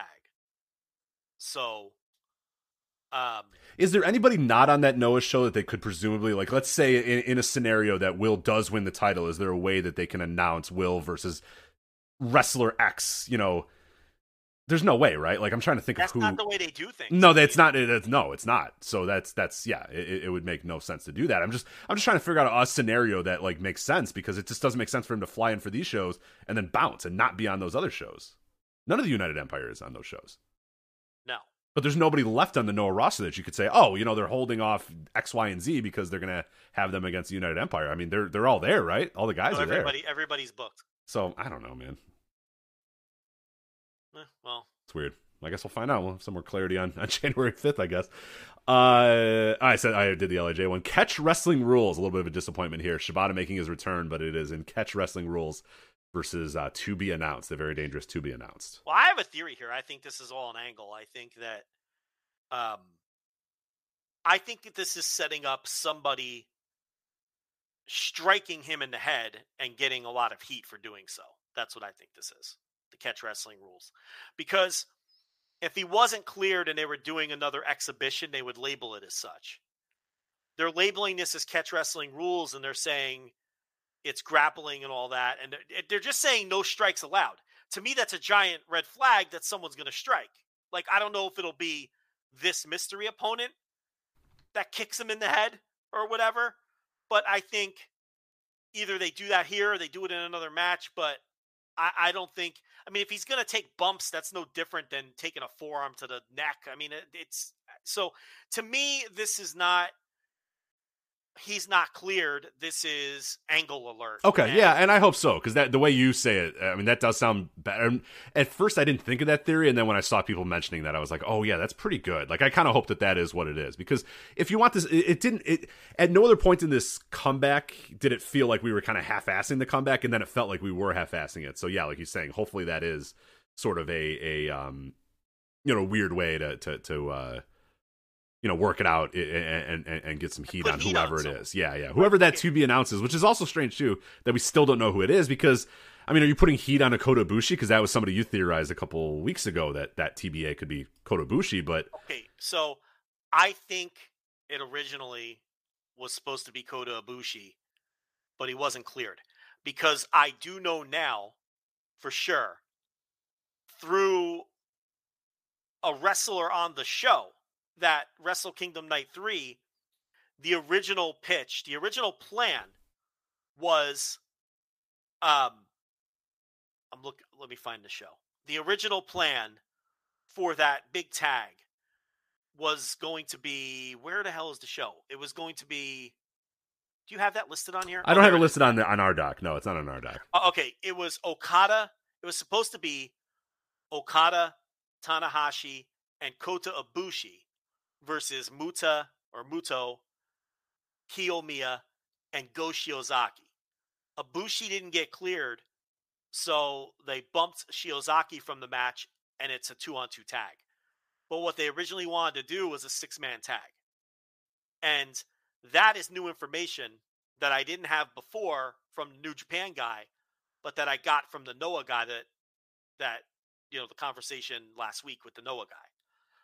But Ibushi wasn't cleared. So all of these shows were announced around the same period of time. So I'm thinking they wanted to do Ibushi versus Shibata, but Ibushi didn't get cleared, and now that's why it's a TBA. And it all makes sense because Ibushi got pulled from the planned 6-man tag, which isn't the main event right now for the Noah Wrestle Kingdom show, but I think ultimately it's going to end up being the main event. I think the only reason they can't say it's the main event now because Shingo's still the champion and they don't want to. So they're saying Shingo is the main event. You understand what I'm saying? Got it. But I think when Shingo loses I think Shingo's going to lose the title, and I think Okada's going to come out of the Wrestle Kingdom with the title. And I think that tag is clearly the real main event. Okada and Tanahashi versus Muto and Kiyomiya. I think everybody recognizes that. But because Shingo is still champion, they have to bill that as the main event. Especially since Nakajima is in the match too. So, but at any rate, the point here is Ibushi was supposed to be in that, but he hasn't been cleared. So my theory is that he was going to be Shibata's opponent. Now, what are they going to do? I mean, you have Minoru Suzuki right there who has nothing else going on. So why not just do Minoru Suzuki? That's the biggest match you can do, right? You'd like to do Kenta, but he's already in a match. Right. Kenta would be the one to get that heat on him, but I guess, Suzuki is a weird one to get the heat on, but I guess if you want to fire him up for a couple month run or whatever, you can do that. I mean, you can always use Minoru Suzuki. But they have felt like they downcycled him a lot over the last couple years, so I don't know, it'd be strange. Kenta seems like the perfect one to do it, but obviously he's already in something else, so. Yeah, I mean, eventually you have to do a Kenta match. But the thing about the catch wrestling rules, we've seen Shibata take bumps. We've seen Shibata take strikes to the head. He took the drop kick in the corner from Kenta. Or did he give it? He gave the drop kick, but he landed on the back of his head after giving the drop kick. So. Yeah, he's taking bumps. I mean, long before he was cleared. So, if he's cleared now, and he's going to take bumps, then, I think they'll work carefully with him, but I don't know. I feel like people think this is kind of a bait and switch and he's just going to do another exhibition match. I think it's setting up putting heat on somebody. I hope so. I hope so, because that sounds a lot better than another catch wrestling match and kind of a half-hearted return for Shibata. But the other one, the Sabre match was called, and they called that an exhibition match. They didn't call it. So they're labeling this different. They're saying he's back, and they're saying the stipulation is catch wrestling rules, which to me is he wants to have a fair, fight with somebody, and I think it's going to be a heel who fucking punches him in the face or kicks him in the head or something. Anyway, that's my theory. Never openweight title, Tomohiro Ishii finally getting his Wrestle Kingdom match against Evil. Unbelievable. Yeah. They finally give this guy a Wrestle Kingdom singles match. And this is what they give us. It's Evil. So Dick Togo Garrote wires in our future here. So can't wait. I mean, I don't know. It's whatever. Yeah, it's Evil. I don't know. Evil will win, obviously. And I guess if Evil wins, it keeps him out of the main event mix. I guess that's the way to look at it. Yeah. All right. So I guess if the lowest of bars that we're trying to clear here, yes, it will keep him out of the main event mix. So I guess that's good. IWGP Tag Team titles, Dangerous Tekkers versus Hiroki Goto and Yoshihashi. It's a big spot for Goto and Yoshihashi. I'm excited. Hey, look, I thought LIJ were going to win Tag League and we were going to get some combination of LIJ with Tekkers again. So I'd rather have this. Oh, for sure. Yeah. This is awesome. Desperado versus Hiromu Takahashi for the junior heavyweight title. I mean, bet the fucking house on Hiromu Takahashi. I will tell you that. I don't know what the odds are of anybody taking action on Wrestle Kingdom, but I would put a lot of money on Hiromu Takahashi to be defeating one El Desperado. I mean, it should be a really great match. It should be great. Two guys, they're both crazy, and they wrestle like maniacs. There's a great background on them. Article up at voicesofwrestling.com by Jay Michael talking about the entire background of those guys and the run through the best of the Super Juniors leading to this match. I mean, these guys are absolute nutcases. So, at one time, I wanted them in the same block of Super Juniors because I wanted to see them wrestle each other, and they were just denying us that match for a really long time. So now we get it at a Wrestle Kingdom, and I think, it's just every time I see a match I like on these shows, I'm like, fucking clap crowd. 5,000 people, clap crowd. and it just sucks all the enthusiasm out of me. Like the match you're about to say. Yep. Shingo Takagi versus Okada, IWGP World Heavyweight title match here. Shingo Takagi defending the title against Okada. Okada, obviously the winner of the G1. He's carrying around the old title. Shingo Takagi carrying around the new-ish title. And they're going head-to-head. I am pretty much locked in on Okada winning this. I guess I could be somewhat surprised, but I think it all signs to me point to Okada leaving these first two nights as the champion. But you want to convince me elsewise, or I don't. I think, how can you not have Okada on the second night? So I think they're doing Okada sweeping through both matches. It'd be really weird to have night 2 and have Okada not be on the show. So, and Shingo had his little run. It's just, look, we're tired of the title turmoil bullshit every year, so we'll just leave that aside. We've ranted about that many times, so we can save that. But if these were full domes with fans that could cheer in a non-COVID world, we'd be really excited about Shingo versus Okada, and then either of those guys versus Will Ospreay, because those are both going to be really great matches. But again, my enthusiasm just isn't there. Not even so much because I'm down on New Japan. I'm just down on COVID. Yeah, it's just, the clap crowds they just suck the energy out of anything. And there was a time where you could tolerate it. There was a time when you're like, hey, look, there's no other option. There's nothing else to do. It's fine. I get it. I understand. But it's a tough watch. It's hard in every company. It's made Japanese wrestling for me in 2021. I'm down on all of it, even though some of it's been really good and there's been things that I've really liked. But just ultimately, I'm just kind of, I have this weird disappointment with it all, because it's just, at the end of the day, it doesn't matter there's always a ceiling on how good something's going to be, in my mind. And some people say, oh, no, that's not true. That's right. Okay, I don't care what you think. I'm telling you what I think. It's down for me.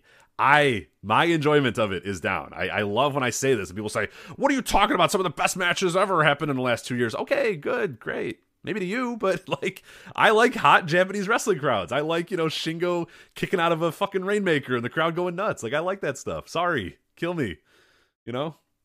Jesus. I don't like fast clapping. I like noise. It's a hot take, apparently, around some circles. It sucks the enthusiasm right out of me. Yeah. It's hard. Night 2, we got the junior heavyweight tag team titles. Flying Tiger, the Tiger Mask Robbie Eagles unit here, against Taiji Ishimori, El Phantasmo, and Ryusuke Taguchi and Rocky Romero. Well, I wish it wasn't a 3-way. Just pick a team. I know. Why do we have to do this? Yeah. I don't know. Classic. It's classic undercard. They love that. I don't know why they love it, but they love it. We have a Stardom offer match here. Mayu Iwatani, Starlight Kid, Tam Nakano, and Saya Kamatani. So, all right, some good talent. The little bit of Joshi I watched, that's a lot of good talent on that match. So I'm excited to see how that works out. KOPW 2022 Trophy 4-way match. TBA. Don't care.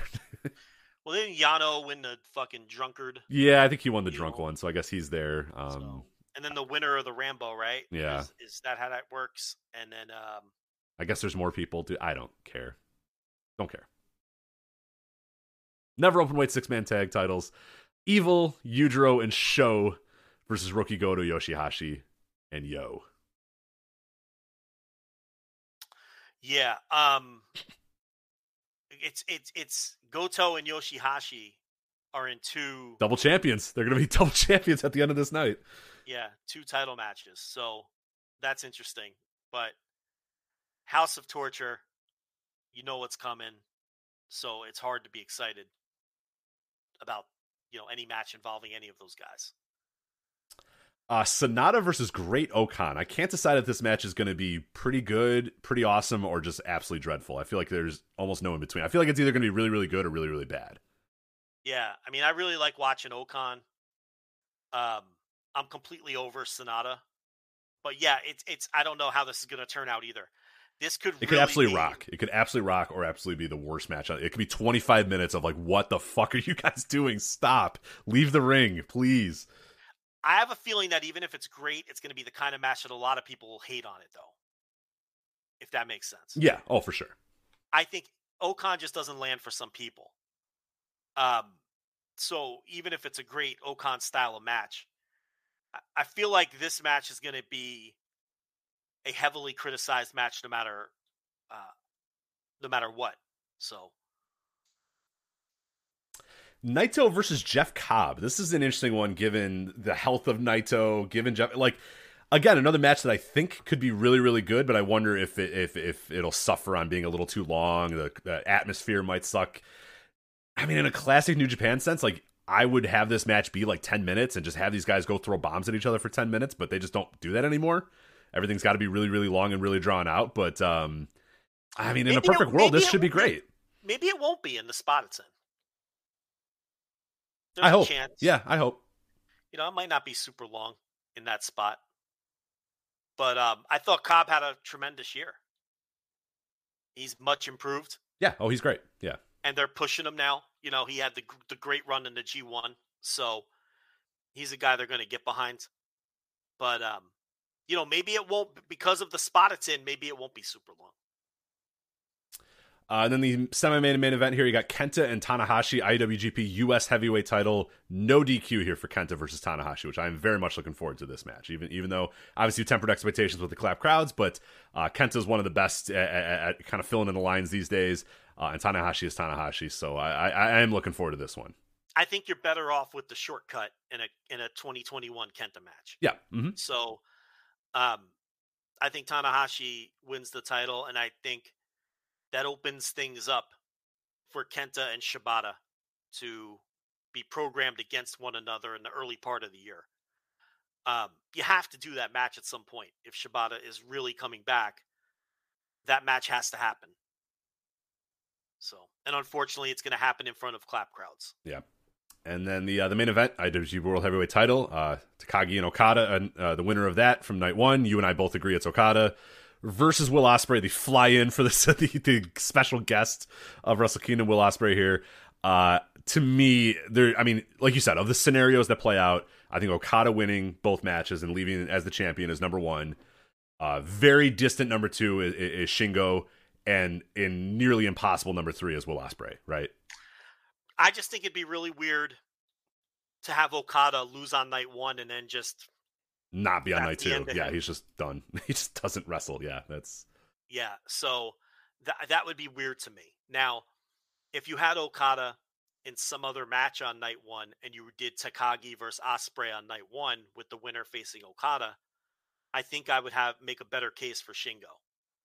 But I don't feel like they're just going to leave Okada off of night two. So that's primarily why I'm picking Okada to win the whole thing. Wouldn't shock me if Takada, if they have Shingo run through both of them. I would be stunned if Will Ospreay comes out as a troll heel and he spoils whoever wins the first night. That would surprise me a lot. I don't think they're going to do that. Yeah, it would be pretty bold, but I mean, I guess they've made some pretty bold moves over the last couple of years, so I guess anything is possible. But yeah, I would put it as pretty unlikely. But I've been kind of off base with my predictions on New Japan for the last couple of years, so and maybe. I know that Will Ospreay has feuded with both of these guys, and these have been his primary opponents over the last year and a half or 2 years. But I think the story of Okada beating him is the better story, and it's the kind of story that Gato tells, because they wrestled last year. And the whole thing is Okada is who Will Ospreay betrayed in the G1 2 years earlier. And, I know Okada already got his hands on him, so to speak, but, now for the title a year later, and then it's just Gato booking. And then at some point down the line, Will Ospreay gets him. I feel like Takagi and Ospreay were just there's no more story left to tell. Right, they've told that story many times over. They've had their great matches, and those are more just two guys having great matches against each other and all that. And I guess I just think the long-term Will Ospreay narrative is with Okada, and he has to figure out a way to overcome Okada to get to Okada's level and all of that. And it does kind of feel like as well, and maybe my read on this is a little, I'm taking my personal bias on this or whatever, but it does feel like they maybe realized that the confusing title thing was not a win. People didn't really love it. It kind of was annoying. People aren't really and Okada's whole preaching of like, hey, this, this title, this old title, this meant everything. This is the true title of this company. Like, I think it's a good way to kind of button up everything, to have Okada have all those, have the old title, have the new title, hold it both, and then whatever the next future of it is, it feels like maybe they're kind of do a soft reset on what they were doing before and realize that, okay, maybe we made some missteps in the last 2 years with this title and renaming it and redesigning it and all that sort of stuff. Again, my read on that could be completely off, and maybe he embraces this new title and that's the way it goes. But to me, he seems so strong in that, like, this new title stuff's kind of a joke and kind of stupid, and I'm gonna bring everything back to where it needs to be. And unify New Japan in the way it needs to be unified. That's at least my read on it, and I can't say for certain if that's exactly what they're going to do, but I would like if that's the way it goes. But Will Ospreay's only win over Okada is when Great Okan got involved at the G1. Right. So he has the win, he's beaten him, but he's never beaten him. And I think if the plan is to push Will Ospreay as one of your top guys, like, then the long arc here is, he'll lose to Okada here because he's the heel, and he's going to get his, and he'll have to stop carrying around this fake belt and all of that. And he'll get another crack at Okada down the line. You know that Gato's story arcs are painfully slow, So I don't think Will get Okada until Will is no longer a heel and he goes back babyface. And then I think that's when he'll get Okada. So I don't know. That's what I think. And I think that's what makes the most sense, but I guess we'll see. Yeah, we'll definitely will. But that is obviously the 4th and the 5th, night 1 and night 2 of Wrestle Kingdom 16. So we'll obviously be covering that in audio at some point over the next week or so. So we'll stay tuned on that as far as when we're going to do it and all that sort of stuff. But and then we'll cover night 3. Obviously, we can preview that next week. It's not until the 8th, I said. So we can preview that next week on the show and see where we're at. I'm oddly anticipating that show, but also not. It's very strange, how that show's going to go. I think it's going to be cool, but at the same time, I think they maybe left a little on the table with it. But regardless, all right, that is it for the Flagship Live. As we said, we are going to do an overrun. So if you are listening on the live feed, do not go anywhere. We are going to sign off. We might go silent for a little bit, and then we will be back with the final topics of the show. If you are listening on the free podcast feed, this ends the free Flagship podcast. And if you want to listen to the overrun, that'll be at patreon.com/voiceswrestling, flagship.patreon.com, voiceswrestling.com/patreon, whatever way you want to do it. $5 tier, it'll be called the overrun. It'll be very easy to find, and that's where you will listen to the final few minutes of the show where we cover the last topics that we did not quite get to in this 3-hour Flagship. But anyway, for Joe Lanza, I'm Rich Craich. We'll talk to you next time on the Flagship podcast. Take care. At Parker, our purpose is simple. We want to make the world a better place by working more efficiently, by using more sustainable practices, by developing better technologies. We keep moving forward. With each new idea, innovation, and partnership, we're one step closer to fulfilling our purpose every single day. To find out more, visit parker.com/purpose. Parker, engineering your success. What's so special about Hero Bread's soft, fluffy, and delicious breads, buns, and tortillas? Hero Bread serves up 0 to 1 grams of net carbs, 5 to 11 grams of protein, and high fiber in every delicious serving. Made with natural ingredients, Hero Bread supports gut health, promotes weight management, and helps maintain blood sugar. Hero also drops other limited edition ultra-low net carb goodies like rich flaky croissants and buttery brioche slider rolls. Head to hero.co to shop today.